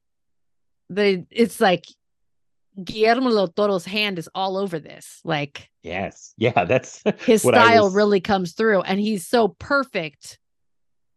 He was the perfect choice to direct this because of kind of where the story's going. Yeah, because he was the perfect choice. In hindsight, it makes so much sense. At the time, I didn't know what I was walking into. Right. I feel like at the time they were like, people were like, "Who was this guy?" Or like, "Oh, he made that Mimic movie that I don't think did very well." And people didn't. I mean, I know he had like a terrible time because he's dealing with the fucking Weinsteins, but it's like on Mimic. But yeah, I mean, it's funny. That's one thing I was gonna bring up. It's like we talked about like MCU stuff now versus like people say, because everyone says like, oh, the directors come in, they kind of like bow down to like the MCU template or style. Del Toro's Blade 2 is like so Del Toro that it's crazy. Like it's such a Del Toro movie. It's not like he changed anything about himself or his style. He just made Blade 2, and it's like it's so his movie. It's like it's very impressive, and more impressive I think now than even was the time, because I'm like, you can't make a sequel to something. They made it so distinct, and that's why I like 2, because Blade and Blade 2 to me are very different. It's like, even one thing I do have to critique, they make a lot of the same story beats. I almost think incidentally, like minor like beats that are kind of exactly the same. Like, how do we subdue Blade? Oh, electricity again. Oh, how do we get Blade? Oh, Blade's like in a blood trap and then he has blood again. Oh, how do we get Blade back? Blood. Like it all. There's like similar beats between the movies, but like sure. It's so Del Toro. I can't remember what to, but somebody was complaining about the look of Blade 2, that they thought it just looked. I love like the orange and blue like looks of the movie, like how it's so like yellow, orange, and then like he's got the blues, and that's like his color palette he's working with. I like the look. I think it's very distinct. I don't know. I like it. It's very comic book. It harkens back to comics. Yeah. I think that's something that Del Toro brings to this. Is it definitely feels more like a comic book film. Some of the way things are shot and the color choices and some of the characters, like all the way that the way that it comes together feels a lot more like a comic book. And the music, there's a whimsical aspect to the score in some parts. Like the one that stuck out to me was when the blood pack first comes in and they're all suited up. Mm-hmm. And they're doing like these acrobatics. Oh, yeah. And the music is kind of whimsical, kind of circusy. Yes. Okay. Yeah. It is. Yeah. it's just a very different feel, and it works. I think the style choices here and the tonal choices, I think, really work. And Del Toro's a master of doing this stuff.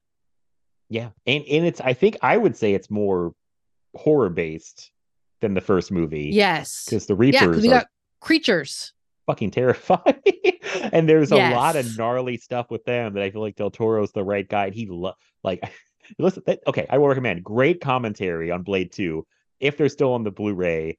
There's a Del Toro commentary with a producer, but it's really Del Toro's show. Often the producer kind of leading the kind of questioning. Del Toro, I love him talking about movies. I love him. So that's a fun commentary. That's like a real like good like technical one.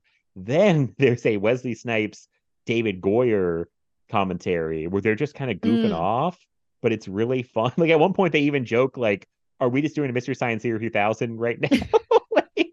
And it makes me kind of sad though, because that relationship goes so south on Blade Trinity, but like you can tell they get along really well in the commentary for Blade 2, but it's a very fun commentary they make. It's like, I think they're having a good time watching it. So it's like two different commentaries. They're both very entertaining. I listened to them so much back in the day. I would like throw on Blade 2 with a commentary track, like as like my background. I'm like, oh, I gotta relax. Throw on Blade 2 with the commentary. And I can't recommend this enough. But like, but I mean, Del Toro has all these ideas. I can't remember. I think it's like Goyer or Wesley Snipes saying like, he comes like notebooks full of like creature designs and how things should look.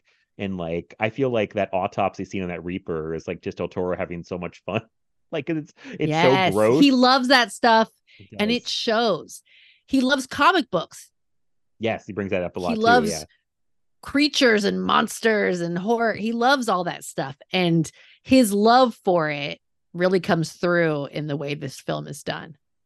Yeah. And I think it's interesting that the opening scene in Blade 2 is like, they're like, we're not going to try a top Blade 1, really. We're going to do, because the opening is that blood bank scene, which is way more horror based, which is, I think, good for Del Toro. Like, it's a whole different tone than the first. It's like, let's do a horror thing. And it is kind of creepy, and you don't know what's going on. And then it gets very violent.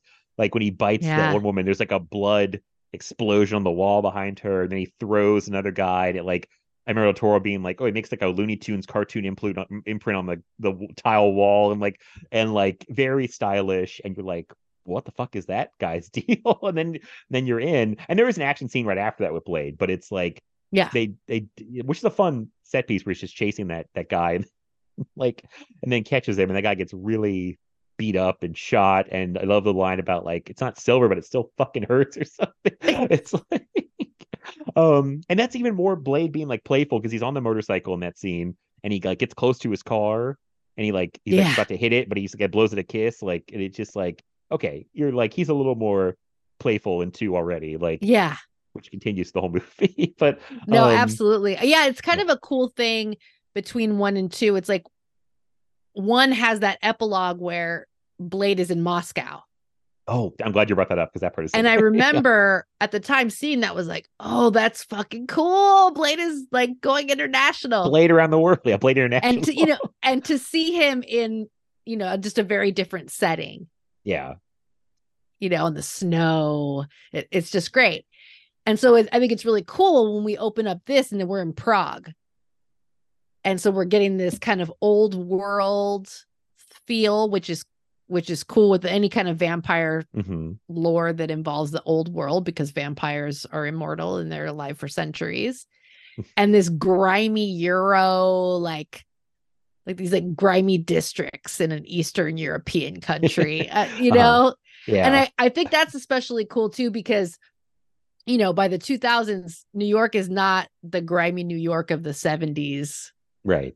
And early 80s, and so I think it was kind of cool to like move him out of New York, take him international, and send him to these really cool locations like Prague. I think it's awesome. Yeah, I'm glad you mentioned that ending of Blade, because it's like almost easy to forget that's the ending, because they would cut that ending off on TV sometimes too. They would stop right at him and Karen having a conversation, which always made me mad. I was like, hey, where's the fucking Russia ending? And then again, him striking a really cool pose too, and he gets the like the comrade or something, and then you're like, oh my god, Blade International, it's like, what a great setup.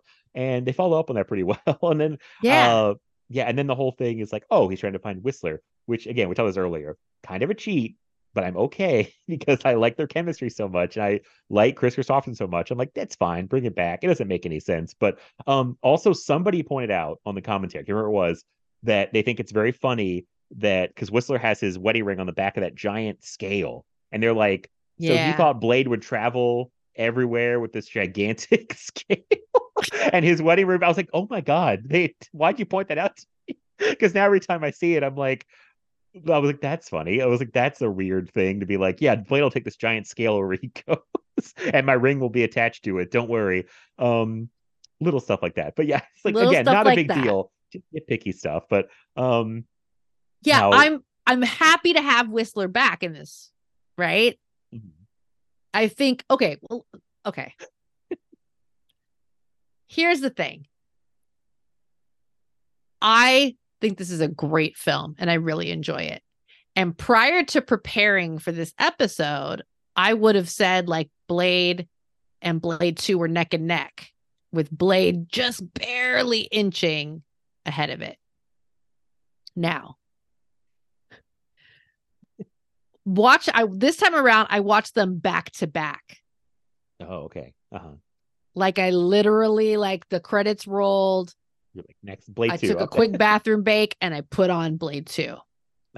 And I think that affected kind of my experience, because the juxtaposition, watching them one right after the other, I did notice I was a little more critical, because I do kind of my sensibilities lean more towards the first one. So like the Whistler thing, so happy to have him back. This go around, I'm going to admit it, I did find myself being a little like, but I wish you had a better story for why the vampires kept him, how the vampires kept him. Like some of those little details. Yeah. I found I was a little less. I don't know. It's okay. It's not. But I'm happy to have him back. I'm happy to have him back. So it's one of those. It's like, okay, those little details. Yeah, not my favorite.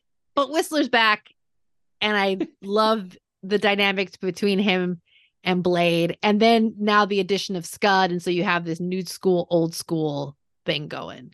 I do like their bickering a lot. Oh, I love it. I Whistler love that hates stuff. him like immediately. Immediately. Can't stand him. And they just are each other's throats instantly. I can't remember. Like, was there any reason to keep Whistler alive by the vamp? Like torturing him? I don't know. Like just very weird. So, and then someone had to come back and get Whistler after Blade left him at the. You know what I mean? It's like right. This is what I'm saying. Blade 2. Okay. You have to not think about those things very closely. Yeah. Oh yeah. There's a lot of stuff. Rewatching Blade 2, which I just rewatched today. I don't know if you're funny. I don't know if I watched them like back to back directly, but I took like 2 days in between them this time. But Blade 2 raises a lot of questions about things where I'm like, I could really nitpick this to death if I wanted to. If you wanted to, you could. But I don't want to. It's definitely one of those cases where people say if you're really enjoying a movie, you'll let a lot of things slide. And if you're not enjoying a movie, you'll start nitpicking it to death. Like,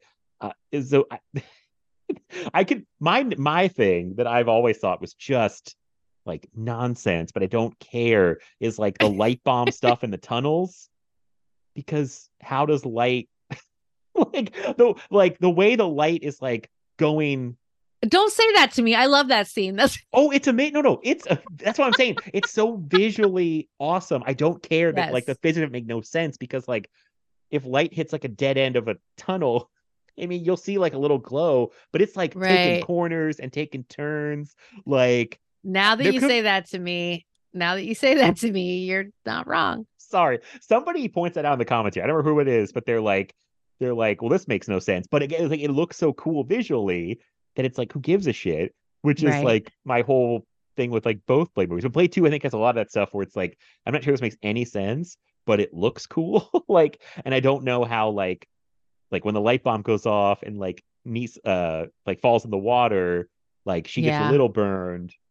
But like, I'm like, that protects. I mean, I guess that makes a little sense, but there's just like little things you could like nitpick at it, like, you know, but you know, it is what it is. But sorry, the light thing has always bothered me. I'm like, that's not how unless it's like a super special bomb that they made that like, I don't know, bends light, and you know, it's like, I don't know, but yeah, there's little stuff like that.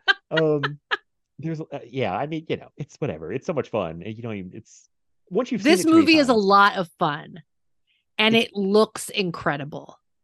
Yeah. So there's a lot of things that get a pass. Yeah. I think it's very well paced. I think I thought for a long time it was like faster paced than one, but I mean, I've seen the movie so many times that it just kind of, it moves along from one thing to the next very quickly. Like Whistler's very back. Quickly. Oh, the vampires have invaded to invite Blade to the thing. Oh, they're at the vampire headquarters. Oh shit. It's go, like, go, boom, go. Boom, boom. It's like, it does not slow down. I love how Shakespearean the vampire family stuff gets with like, Damaskiros and Nisa and that whole thing and like his big old robe and like there it's all this like family Shakespearean stuff. I know Del Toro was excited about that. Because he said he was talking about how much he loved that stuff on the commentary. I remember he was like, oh, it's so it's Shakespearean, it's like a big drama, like he just was loving that. And it, so I figured you're probably up your alley if you like dramatic vampire relations and all that. Like, I do. Yeah, I do. I think something that the pacing of this that made difficult about those aspects is that like the blood pack, we're introduced to them very quickly, and then they're just killed, and we don't really know. I think they killed very quickly. Like, we don't really know much about these characters and their relationships to each other, besides the obvious. Right. We just know the they obvious trained one, to hunt the Blade. obvious ones that are a couple. Yeah. Lighthammer and Verlaine. Verlaine. Yeah. That like they're obviously a couple, but like we don't know really anything about them. Nisa and her father, like we know that they're related, but we don't really know much. So I like the idea, I like the concept, but they do kind of rush through it. So I didn't feel it as much. This is I can't believe I'm saying this. One of the rare times I think a movie could have been longer. Yes. Like maybe not like I'm saying like 15 minutes. It's under 2 hours. Yeah. Great. Usually I love that. It could have probably been like 2:15. Like it could have probably been like we need a little more, because I was thinking especially by the time we get into the tunnels, and that's when the blood pack basically just is almost entirely killed off. Like you lose that guy Priest before that in the club. He's the first one to go, and that's very gnarly what happens to him. Like, oh, very cool. It is very cool. He gets fucked up. Like he gets like, I mean, but then it's like we go back, they do an autopsy. They're like, we'll go into the tunnels and find them, and then like they're in there, and I'm thinking like, that's when I really thought, okay, maybe slow down for a second, because then Donnie Yen gets killed. One thing I will say, very bad misuse of Donnie Yen. Like poor Donnie Yen should have had a better part. John McFord did him right with all the stuff they gave him, but I'm like, Donnie Yen gets like one cool kick, and that's it. And then he's goner. The gross thing where he puts the sword in the guy's stomach, and then that guy pulls himself up and like basically castrates himself. But yeah, Donnie Yen, and then he gets killed unceremoniously by Lighthammer, who did the very stereotypical like, I'm gonna hide my bite from everyone so they won't know that I'm and then they all start dying very quickly. It's fast, because the only ones that are left, we got the tunnel, are Ron Perlman and Nisa, and that's it. Yeah, everybody else is dead. So yeah, again, people, I can't believe I'm saying this. They might be they might need to be a longer movie. They almost rushed it. No, it's not often I would say it either. Yes, because like the stuff with this Vampire Nation and Damaskinos, like what is their relationship to the council that we saw in the first one?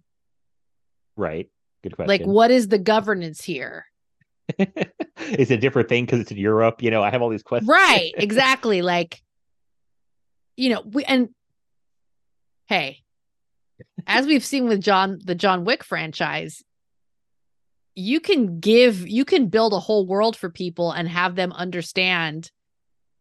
And you don't have to, it doesn't take a lot of exposition. Right. It's possible, but yeah, I felt like I wanted a little more. Yeah. A little more explanation, a little more time with the blood pack.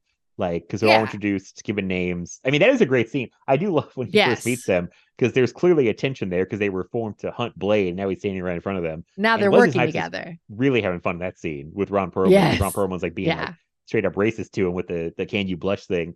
And then, gross. I know. And then he just starts like fucking with him. And he's like, come on. And then like he does that great, it's like a gif I love with like, ooh, so exciting. It's like, yes. And he's just it's a great scene. I think immediately after that too, he's talking to Scud and Whistler, and it's like one of them's like, what do you think they're gonna do? It's like, oh, they're gonna fuck us the first chance they get.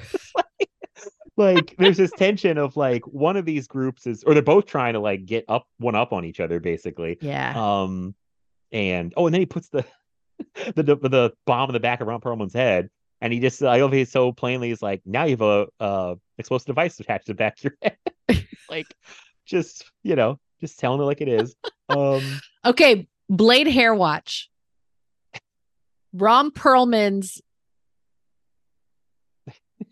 facial hair attached to the one little strip of hair that goes all the way around his head. That's crazy. Choice. It's a real choice. It's a choice. I don't know whose decision that was, but it's weird. I do love. I think like I don't know, like one of the better sequences in all the Blade movies is when they go into another club scene, but a little different, like weird body modification going on. People the like House of Pain. The House of Pain. It's great, and they walk in slow motion to that really awesome Massive Attack Most Def song, Eye Against Eye. I think, yeah, like it's love it. Listen, I love it. Anytime you get cool people walking in slow motion to a cool song, I'm in. And like that whole, and then there's so much. Del Toro does a great job cross-cutting that sequence because there's like, I don't know, like 6 different things going on that we're bouncing between. Like there's Blade and Nisa, there's Ron Perlman in the club, there's Norm Reedus outside, there's like Priest is off. I think that's when he's like, there's just so much going on. I feel like that was like a great job cutting between all that stuff. And I don't feel like you're kind of like lost and like you understand what's happening with everybody. Yeah. There's a lot of. No, I agree. There's a lot of moving parts. There's a lot of players on the board all at once in different spots. Yeah. And it doesn't ever feel confusing. And I always kind of feel like I know where we are and how the sequence of events fits together. I agree. Which is very hard to pull off. Like it's very that's tough to do. And do you know we almost had a Michael Jackson cameo in that part? No.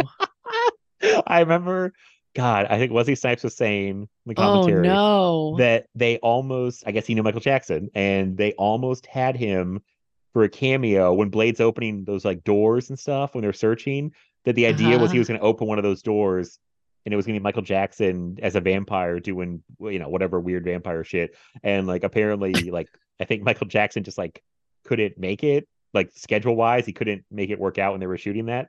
So it sounds very close to happen. I'm glad it didn't work out. It would have been really distracting. Like it would have been very, very distracting. Very distracting. It would just completely kill the whole mood. There's so much tension in that scene too. Yeah, it would kill any tension. Well, like everything, like when they're walking up towards the club and you're really like, Blade's about to go into this vampire club.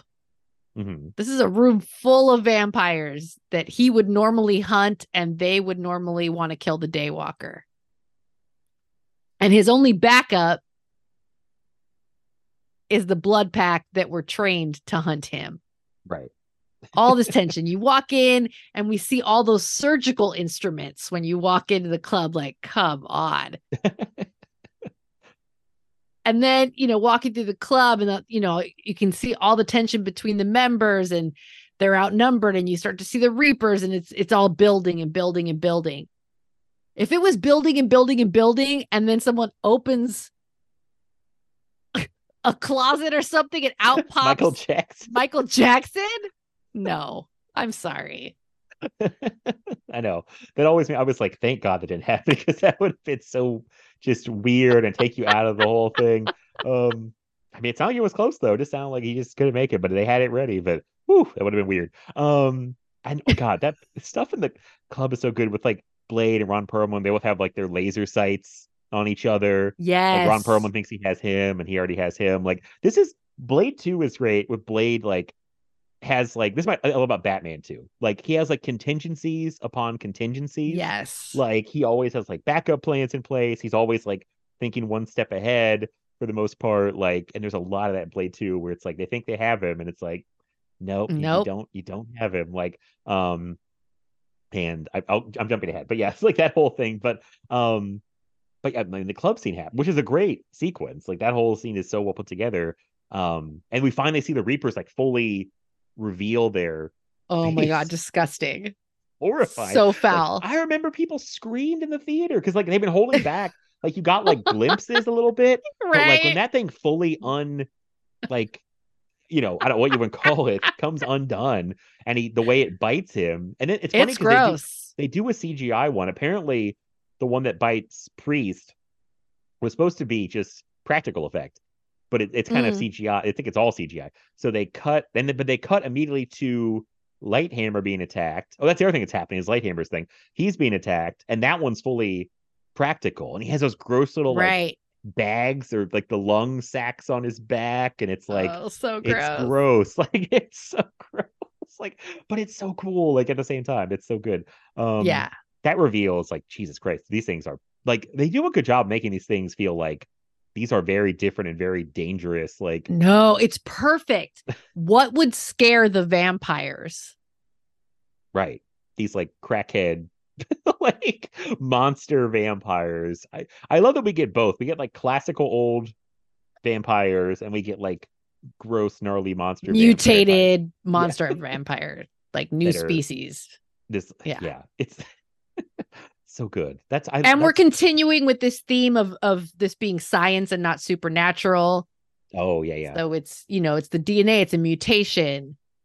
And then we get the big reveal of the conspiracy to engineer Right. The new strain of a new strain. So all very cool how that, we're still on that continuum of the science versus the supernatural in like a progression that I think makes sense. mm-hmm. Like as technology got better, you would think, yeah, there would definitely be a vampire or two that would think about like, can we genetically modify and get rid of the weaknesses? Like that makes sense to me. Right. Because humans do it. Yeah. Someone's out there trying to clone some shit and, and gene splicing and God knows what else. I think they even say we were trying to be like you to Blade. Like we're trying to be like daywalkers, basically. I think Norman Reedus says that too when he if I wait to say spoilers, but when he turns on Blade, he's like, they're all gonna be daywalkers soon. I'd rather be a pet than cattle or something. I mean, he's got a point. He does have a point. Like, because I mean, depending on what vampire story you watch, being a familiar sometimes doesn't seem that bad. Sometimes seems like really shitty, but it's like it's like it depends on who your master is, I guess. But yes. What did you think of that reveal? Because I know it got me the first time with Norman Reedus. It got me the first time. I was Now that I've seen it a bunch of times, and like I said, watching it back to back right after Blade and feeling a little more critical. Then I was like, oh yeah. I mean, you see that coming from a mile away, right? You know what's funny? I still feel like but I didn't the first time. Yeah. I still feel like I don't think it's that obvious. I just know there's some things that like Del Toro talked about in the commentary. It's a really good shot. Like when they're gearing up to go in the tunnels, there's a scene where Blade is talking to Whistler. They're in the foreground, and the blocking has Scud in the background right over Blade's shoulder. And it's when Blade says, keep your friends close, your enemies closer, which was like a deliberate choice by Del Toro. Well, now you see that, you're like, oh. And then I think there was one other thing I picked up on a day where I was like, okay, that's kind of a hint, but it was like something that Scott was like trying to. There's some hinting, there's some foreshadowing. Yeah, just kind of seemed like. But it wasn't obvious the first time. Right. It's on subsequent viewings that then I'm like, oh, okay, yeah, I can see. But I will say that still works because Blade had already figured it out too. Mm-hmm. Right? Like Blade is not. I love that. Blade is not caught off guard. Blade had already figured it out. Mm-hmm. So then we get to feel smart like Blade. You know what I mean? Yes. And then we get the driest explosion of a person I've ever seen. Yes. I was like, was Scud made of concrete? He blows up. I know. Somebody on the commentary was like, I don't know why it's dry. Like he blows up like he's made of rubble. But it looks good. It kind of reminded me of like movies where someone, that where they get someone with the where they freeze the body and then someone hits it with a hammer or something Yes. and then like Yeah, that's what it explodes as feels chunks of ice. That's what it looks dust like. and chunks of like what he's a person. But yeah, I mean, it would like God, that's so great with Blade's like, I've been on these to turn to you, and it's not a dud, or it's not, it's not Yeah, and then blows, it's just like, oh shit, and then blows up. it's a good But time. it's like he's ahead, he can't pull one over on Blade. It's like he's gonna get you. Here's a question because I've never listened to the commentary. Did they talk about why Scud is always watching the Powerpuff Girls? They do.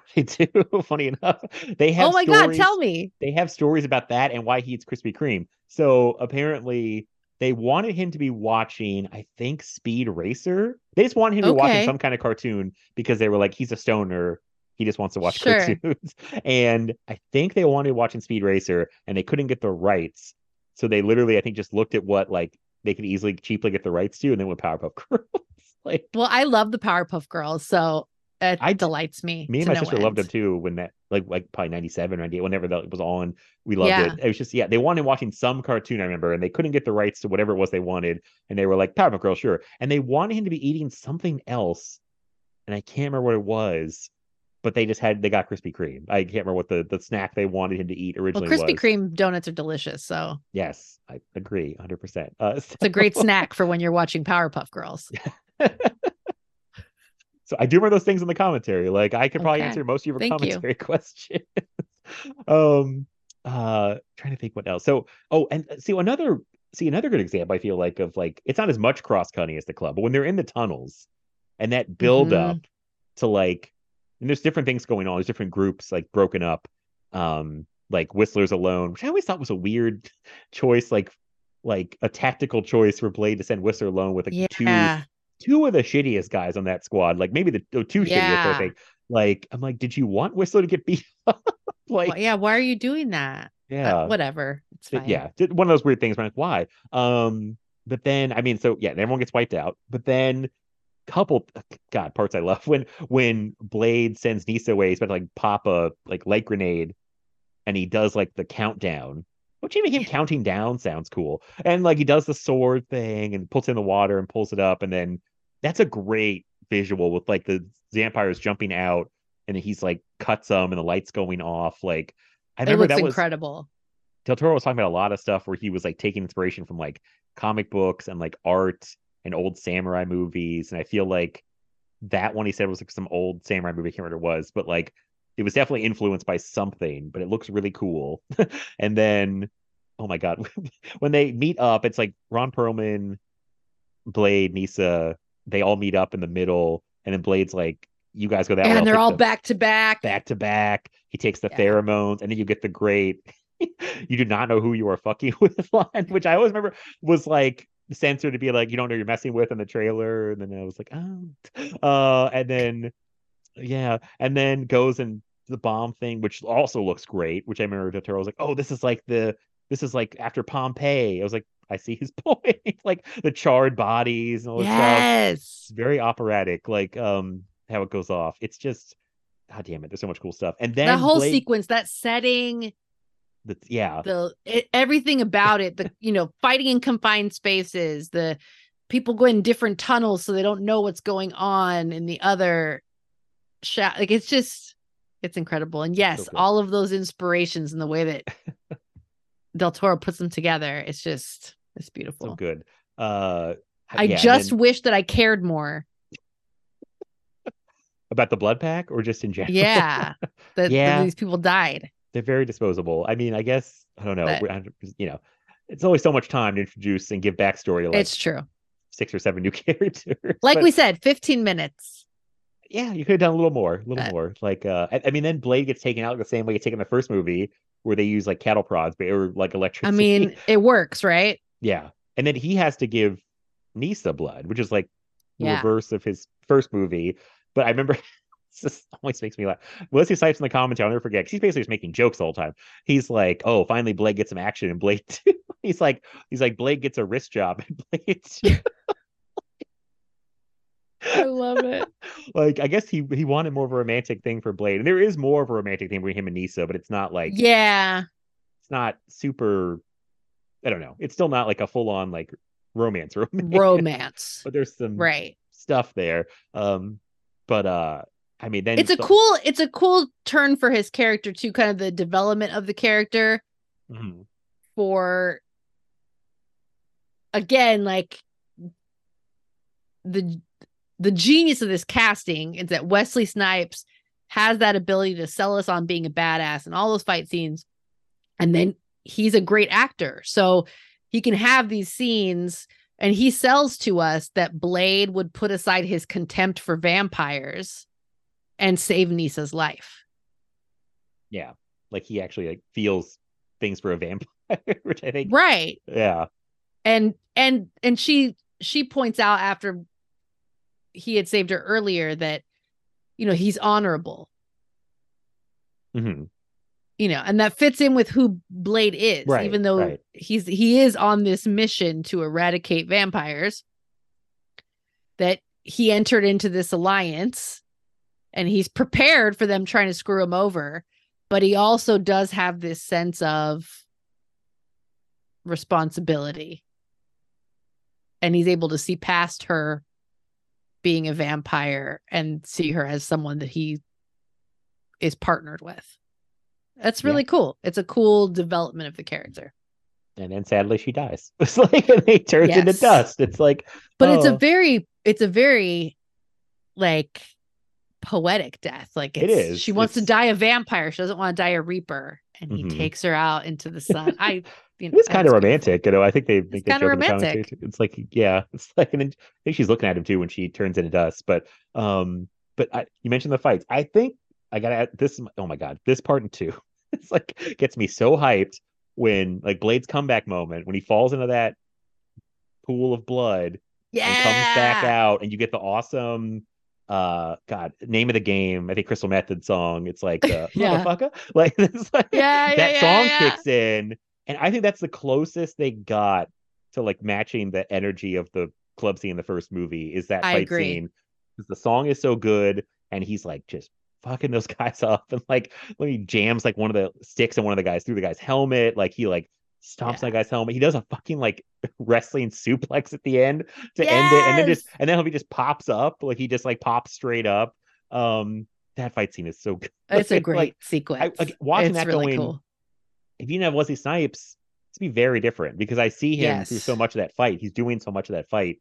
And it's so good. And then the way he gets rid of Ron Perlman finally, it's like a giant piece of shit in the movie. It's so just cuts him straight in half. Like I love it. Good.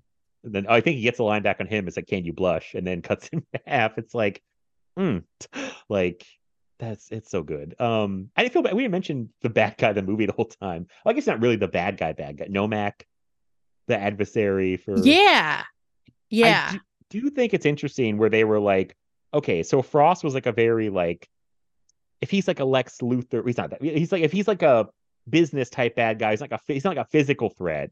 But like in 2, they really wanted to have like a physical threat to Blade, and I feel like they do a good job, especially in like the first fight scene they have in that like church where Blade's on that catwalk. They're walking on that. Also a great fight scene. And Blade kind of gets his ass kicked a little bit. Like he's definitely getting... He does. And that realization that all of his new weapons, all of his old weapons, none of that shit works. None of it works. Sunlight basically is just sunlight. All they have. That's great. Yeah, just a good fight. And then love at the end, like he gets beat, but he's like he like shakes his coat, kind of like whatever. Like I didn't really like okay, fuck you. Like he's like he's like taking the threat seriously, but he's like, I'm still here, I still won. So I do appreciate them with the opposite way with that. They're like, okay, well, we had Frost, who's like kind of a weenie in a way, like until he's Lamagra. Like if Blade got his hands on Frost like any earlier and it was like one-on-one fair fight, it'd be over. Oh, very quickly. So yeah, then Nomak comes in and just like, okay, this is a better pairing from that perspective.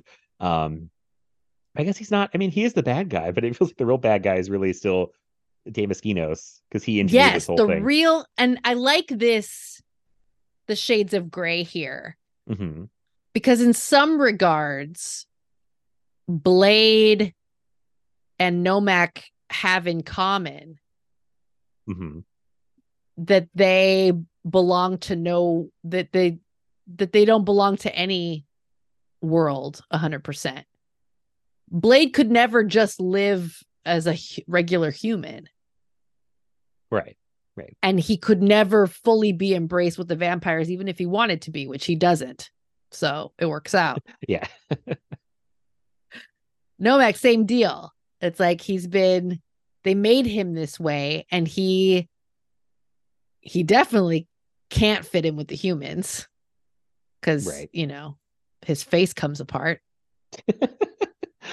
Tough to fit in when that happens. And he could never be accepted by vampires. So they actually have a lot in common. And it's kind of cool in the final showdown. It's like, yeah, this has to be a death match. You can't both live. Right, but you do get that feeling of that there's almost like a respect, like an acknowledgement, which I think is very cool. Yeah. And Nomak runs into Whistler in the tunnel and lets him live. Yeah. Need to go deliver a message. So it's like, you're like, oh, maybe he's not so bad. And like, because there's a lot of talk in this movie about like, oh, my enemy is my friend, or whatever. Or is that true? Or is it just who's your enemy? Who's your friend? Who can you trust? Which goes back to Nomak too. So there's a lot of that. I mean, I just think it's funny, like I haven't watched them back to back, but I feel like they would play very differently in a way, besides some of the things I mentioned are exactly the same. Like but just because they go more horror in the second one, the villain's pretty different, the look is very different, obviously, with Del Toro directing. I just feel like there'd be enough to feel like you're not watching the same movie. You're definitely not. Yeah. You're definitely not. And the wonderful thing that does track and tie them together is Wesley Snipes' Blade. I mean, right. Yeah, that's he's amazing. So, but yes, they are. It is, the tone is a little different. The style of the storytelling different. There's a lot of differences, and watching them back to back this go around, it really hit me. All of the ways that they're different. But again, like Del Toro's style and what he brings to the second one, I think makes it a really fun movie, a really beautiful movie. I have my little nitpicky things, but it's very cool. Yeah, I understand very most different of your from the nitpicks. first one, Yeah. but a worthy sequel. A worthy sequel. Yes, and then there was no more. It was only.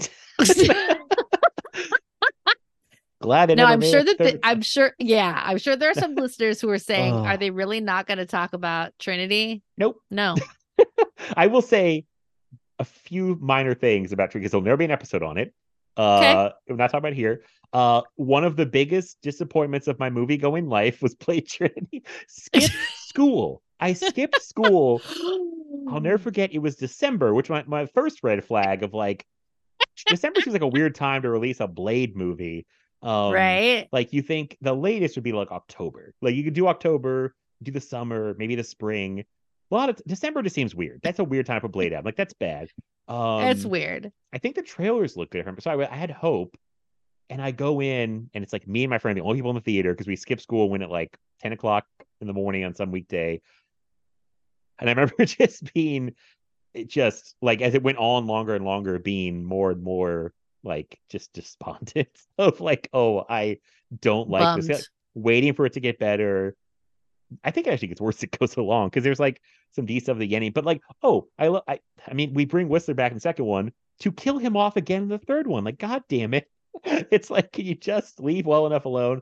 And it's like Wesley Snipes is so checked out of Blade Trinity. That's like well documented. He's not even on that set. To me was the nail in the coffin. Oh yeah. Because okay, I'm gonna say this. I can't stand Ryan Reynolds. I don't dislike him as much as most people, but I can't stand him in Blade Trinity. Avoid him like the plague. Like the plague. Jessica Biel, I feel like at that time I was kind of mixed on her. Mm-hmm. So knowing, those two being front and center was just like, if they had not had Wesley Snipes come back as Blade, I would not have gone to see this movie. Right. The only reason I came back knowing that Ryan Reynolds was in this was that Wesley Snipes was back as Blade. I was willing to sit through Ryan Reynolds. Even in 2004, you were like, I don't like this guy? Because I feel like I'd barely seen him up to that point. Okay. And Van Wilder, and he was a comedy guy. It happened fast. It happened fast, friend. Yeah. I was done with him. It's funny to think that he was just like he was just like purely a comedy guy for that point, and then he got like an amazing shape for this and like Amityville Horror the next year, and people were like, oh, he's like gonna be an action guy now, and he's still doing his Ryan Reynolds shtick, but it's like I'd forgot that he had to make that transition from like, oh, I'm just like funny guy to like, oh, I'm gonna be a serious action guy, and I can't stand him in this. I will give him this credit. I feel like he is trying, because I feel like he knows it's his like breakout shot. So I feel like he's trying to inject some life into it, but I don't love what he's doing. And then Jessica Biel's like, I just don't like the character. It's like the whole stupid like Whistler's daughter thing.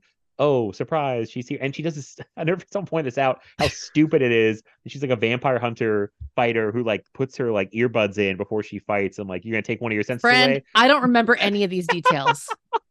I've completely blocked it out. Wish I could forget, my friend. I wish I could forget. And there's I didn't even rate this on Letterboxd. I didn't even rate it.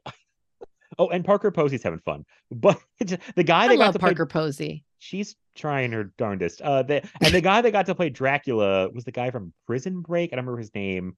He kind of sucks. Like, he should have like that was what I was so excited about. I was like, oh my god, it's Blade versus Dracula. It's all been all this to say. Yeah. We're not going to say anything else about this movie. Blade Trinity never happened. Oh, I cannot stand it. Really just so disappointing and so sad that David Goyer got his chance to direct and it went so badly. I don't know how well would have gone if Wesley Snipes was 100% checked in, because I mean most of it's like his stunt double, but like, I don't know what happened, but I know people like it. I've seen people on Twitter say they like it. And that's cool. I mean, everyone like what you like. I'm happy for you. Can't get on board. I don't understand. Can't stand it. Different strokes for different folks. It is not a personal affront to me when someone doesn't like something I like or likes something I don't, because everyone has their own taste. It's an art form. It's subjective. Love Blade Trinity all you want. Happy for you. You don't want to hear me talk about it. I promise you. Yeah. Because it's not going to be nice. Rough, it's not going to be nice. Stuff. So, yeah. All right. That's all. So Film Feast has had 3 glorious years. The Blade franchise only had 2 movies. Oh, and there was a TV show that no one remembers on Spike TV that was not good from what I remember. Maybe I'm wrong. Maybe someone will tell me it's a hidden gem. I don't know. I never watched it. Barely even watched it. Again, not Wesley Snipes as Blade. That's the first problem. Like, that's your first problem. And that's what I worry about with the new one with Mahershala Ali. I just like Mahershala Ali, who's a great actor. Yeah. And I hate to be like, because the casting's so good of Wesley Snipes. It's like, I can't even imagine. It's hard. Anybody else very pulling it hard. Off. So that's why I feel bad. I'm like, I'm going to give it a chance. If someone was going to do it, I would love to see Mahershala Ali be successful in that role. Yeah. I hope he's been trained. If you had to get someone else do it, if you had to get someone else to do it, he's a great choice. But yes, I mean, Wesley Snipes is Blade. That's tough. That's tough. I just hope he's been training. And I hope he's ready whenever they finally shoot that movie. Maybe the next 10 years, if it ever happens. The funny thing is, too, he's not super young. Like Mahershala Ali's, like, I believe in his like late 40s, early 50s. Maybe I'm wrong. Like, he's older than I thought. He does look younger. I'll give him that. But like, now you're making me curious. Now, Wesley Snipes, it's like he doesn't age. Yeah. So I was trying to remember, how old was Wesley Snipes when he made the Blade movies? I don't know didn't go the back. answer. I didn't go back to check to do the math. I'm gonna do the math right now. Yeah, do it. He was 36 for the first Blade. Okay, yeah. And Mahershala Ali is literally turning 50 years old next year. So I don't know, like, Right. what maybe he's in great, amazing shape for a guy. But like, then I think to myself, like, is he learning all this martial arts? Is he training? Like, he's gonna play Blade for a Right. long time. Like, how long is he gonna play Blade for if he's already just turned 50? Like, it's just, I mean, who knows? It could, I don't know what's gonna happen, but it's I don't know. who knows We'll if it even see. gets made, but yeah, I love Blade and Blade 2. I think I made that very clear. Yes. I hope I articulated that, besides just like, they're really fucking cool. It was You did. That was my I thesis think you did. statement, was they're really cool, and I like. You were able to back it up. If I was grading your paper, I would give Okay. you high marks. Cool. Yeah. Real sucker for people in cool coats shooting guns and using Oh, yeah. swords. Like, that's why I like The Matrix too. There's a bunch of other I Same. listed so many examples. I was like, wow, I really do just like movies with cool guys with guns. I'm very simple when it comes I down like to a lot it. of this stuff. I like a lot of this stuff too. Yeah, hard boiled, Friends. like most John Woo movies. RoboCop we talked about. That's a cool guy with a John gun. Wick. We talked about John Wick. John Wick, another one. Yeah, I mean, this is my genre. So, I like it too, friends. Okay, good. I like it too. Well, thank you for doing this with me. This was like, I couldn't think of a better thing to do for 3 anniversary besides two of my favorite movies. So yeah, I mean, it was there was some other I was great, honored. Well, you've been. I love these. I love this franchise. Well, I love these 2 movies. I was gonna say, whoa. You love 2 movies in this franchise. I'm 2 with movies you. in this franchise. Yeah. And I love Film Feast. And Thank you, you. my friend. And Oh. I'm so happy to have gotten to know you through the podcast and to be able to celebrate your 3 years on this episode. Thank you. It's like I've met you and so many other great people doing this. Like, you've been like one of the best, most like consistent, just best guests. Like, and now we're friends and we talk all the time. Like all these people, I feel like these people that like I didn't even have Twitter like 4 years ago, or I had Twitter and didn't use it, and now like within a few years I've met all you and great people, and it's like, it's crazy. I'm sad Twitter's kind of feels like it's dying, but it's like, it's okay. I've made the friendships, and hopefully they'll continue when Twitter sinks to the ground. This is the power of podcasting. This is true. So, well, thank you. I mean, I can't believe it's been 3 years. It went by so fast. It's like, done so much in 3 years. Like, it's just wild. So, And you're going to take a little break. Yeah. Maybe. No, it really is going to happen. Okay. I will lay it out again. 1 episode in October. I have an episode planned for October. It's a big like franchise type thing. So 1 like spooky season episode, and Nice. then this was like a pre-spooky season. It kind of works because it's like Blade, vampires, and and then I don't think I have any plans for November, but then I plan to jump back in December and start doing like the Discoveries episode. Yeah, end of the year wrap end up of the year kind of stuff. Best of the 2023, all that kind of stuff. So I will be back. I'm just like, here's to 3 years and many more. Thank you. But a little break, a little break. Yeah, I think I'm already feeling like I'm starting to recharge. So I feel like by the time I fully come back, like December, I'll be like, I think I'm back. But yeah, I'm enjoying the break. I have a lot going on right now. Otherwise, you'll be like Blade coming out of the blood pool, energized. Oh my God, yes. If I ever looked even like a small percentage of that cool, that'd be the best thing that ever happened to me. Oh, that'd be so great. If this was a YouTube channel, I'd find some way to shoot that and be my intro to come back. But I'll be on other podcasts. It's not like people will hear me.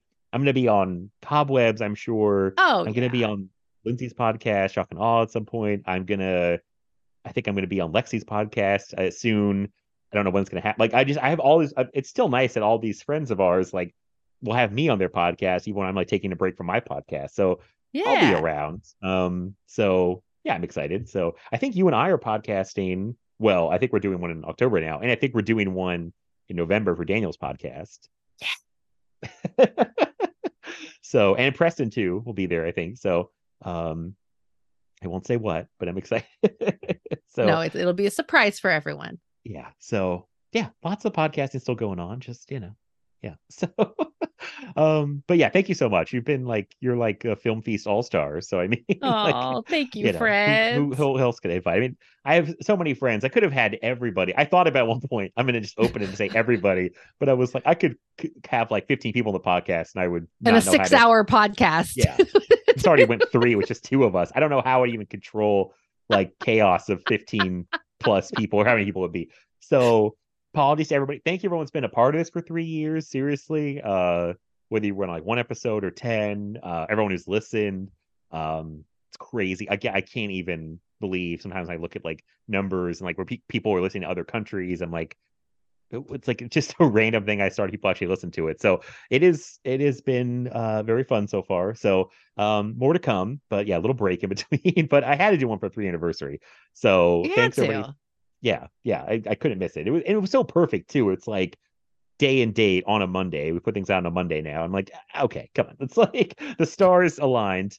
So yeah, thanks everybody so much for listening. Carmelita, you want to plug anything before we wrap up? Yeah, I will just say there's some things coming up because, I mean, I do a little podcasting throughout the year, but spooky season. Oh yeah. Halloween coming up. I've always got some things happening. Folks are so gracious to ask me. So you can follow me on Twitter. So long as it's free, I'll be there. Yeah. The minute they charge a nickel, I'm out. Like you won't even get 5 cents from me, Elon. I'm on Letterboxd. I'm on Blue Sky. I'm not doing much with it. But again, if that's my free option, I don't know what to tell you. We'll see. I'm hanging on though. I'm on Twitter. Yep. Same handle for everything. At Carmelita Says. Yeah, I feel like we're all going to hang on to Twitter until the bitter end, and the bitter end would be the bitter end. I think really would be charging people, because then it's just absolutely not paying for. I'm not doing that. There'll be other. I mean, there's other stuff. There's Instagram, Facebook, Blue Sky, even Letterboxd. We have a Discord. Like we could like talk to each other in there. So thank God there's other ways to communicate. But we'll see. Who knows? I think that idea about charging people for Twitter, charging everybody, is like such a disastrous plan. I think that would not work. You'd have to unless your goal is to tank the site completely. Right. If that is the goal, then A+. Right. Then great. That would be the way to do it. But if you don't want to tank the site, maybe don't do that. It's a bad idea. I mean, yeah, I should plug some other stuff. So I'm still on Twitter. I feel like the orchestra is starting to play and the ship's going down. But Maplin 87 on there. Film Feast Pod still on there. I gotta make a Film Feast account for Blue Sky, because I am on Blue Sky. Like, I'm not using it very much either. Like you said, I have it like. It's the contingency plan, just like Blade always has a contingency plan. Blue Sky, yeah, that's still Maplin 87. I think most of my stuff. Letterboxd, I never plugged that. Maplin 87, and I got them all kind of aligned finally. Instagram, Film Feast, all one word. I still haven't joined Threads. I don't even like on Instagram. I'm not doing it. Yeah. I don't. I hear Threads is not that great, but I'm not doing it. I don't blame you. There's too much. And yeah, that's. I think that's all I got. Thanks everybody for listening. Thanks for celebrating 3 anniversary with us. And I will see you in October for a big franchise episode with a couple great guests. I won't say more than that. I'll keep it a surprise. But yeah, thanks everybody. We'll talk to you next time. Bye.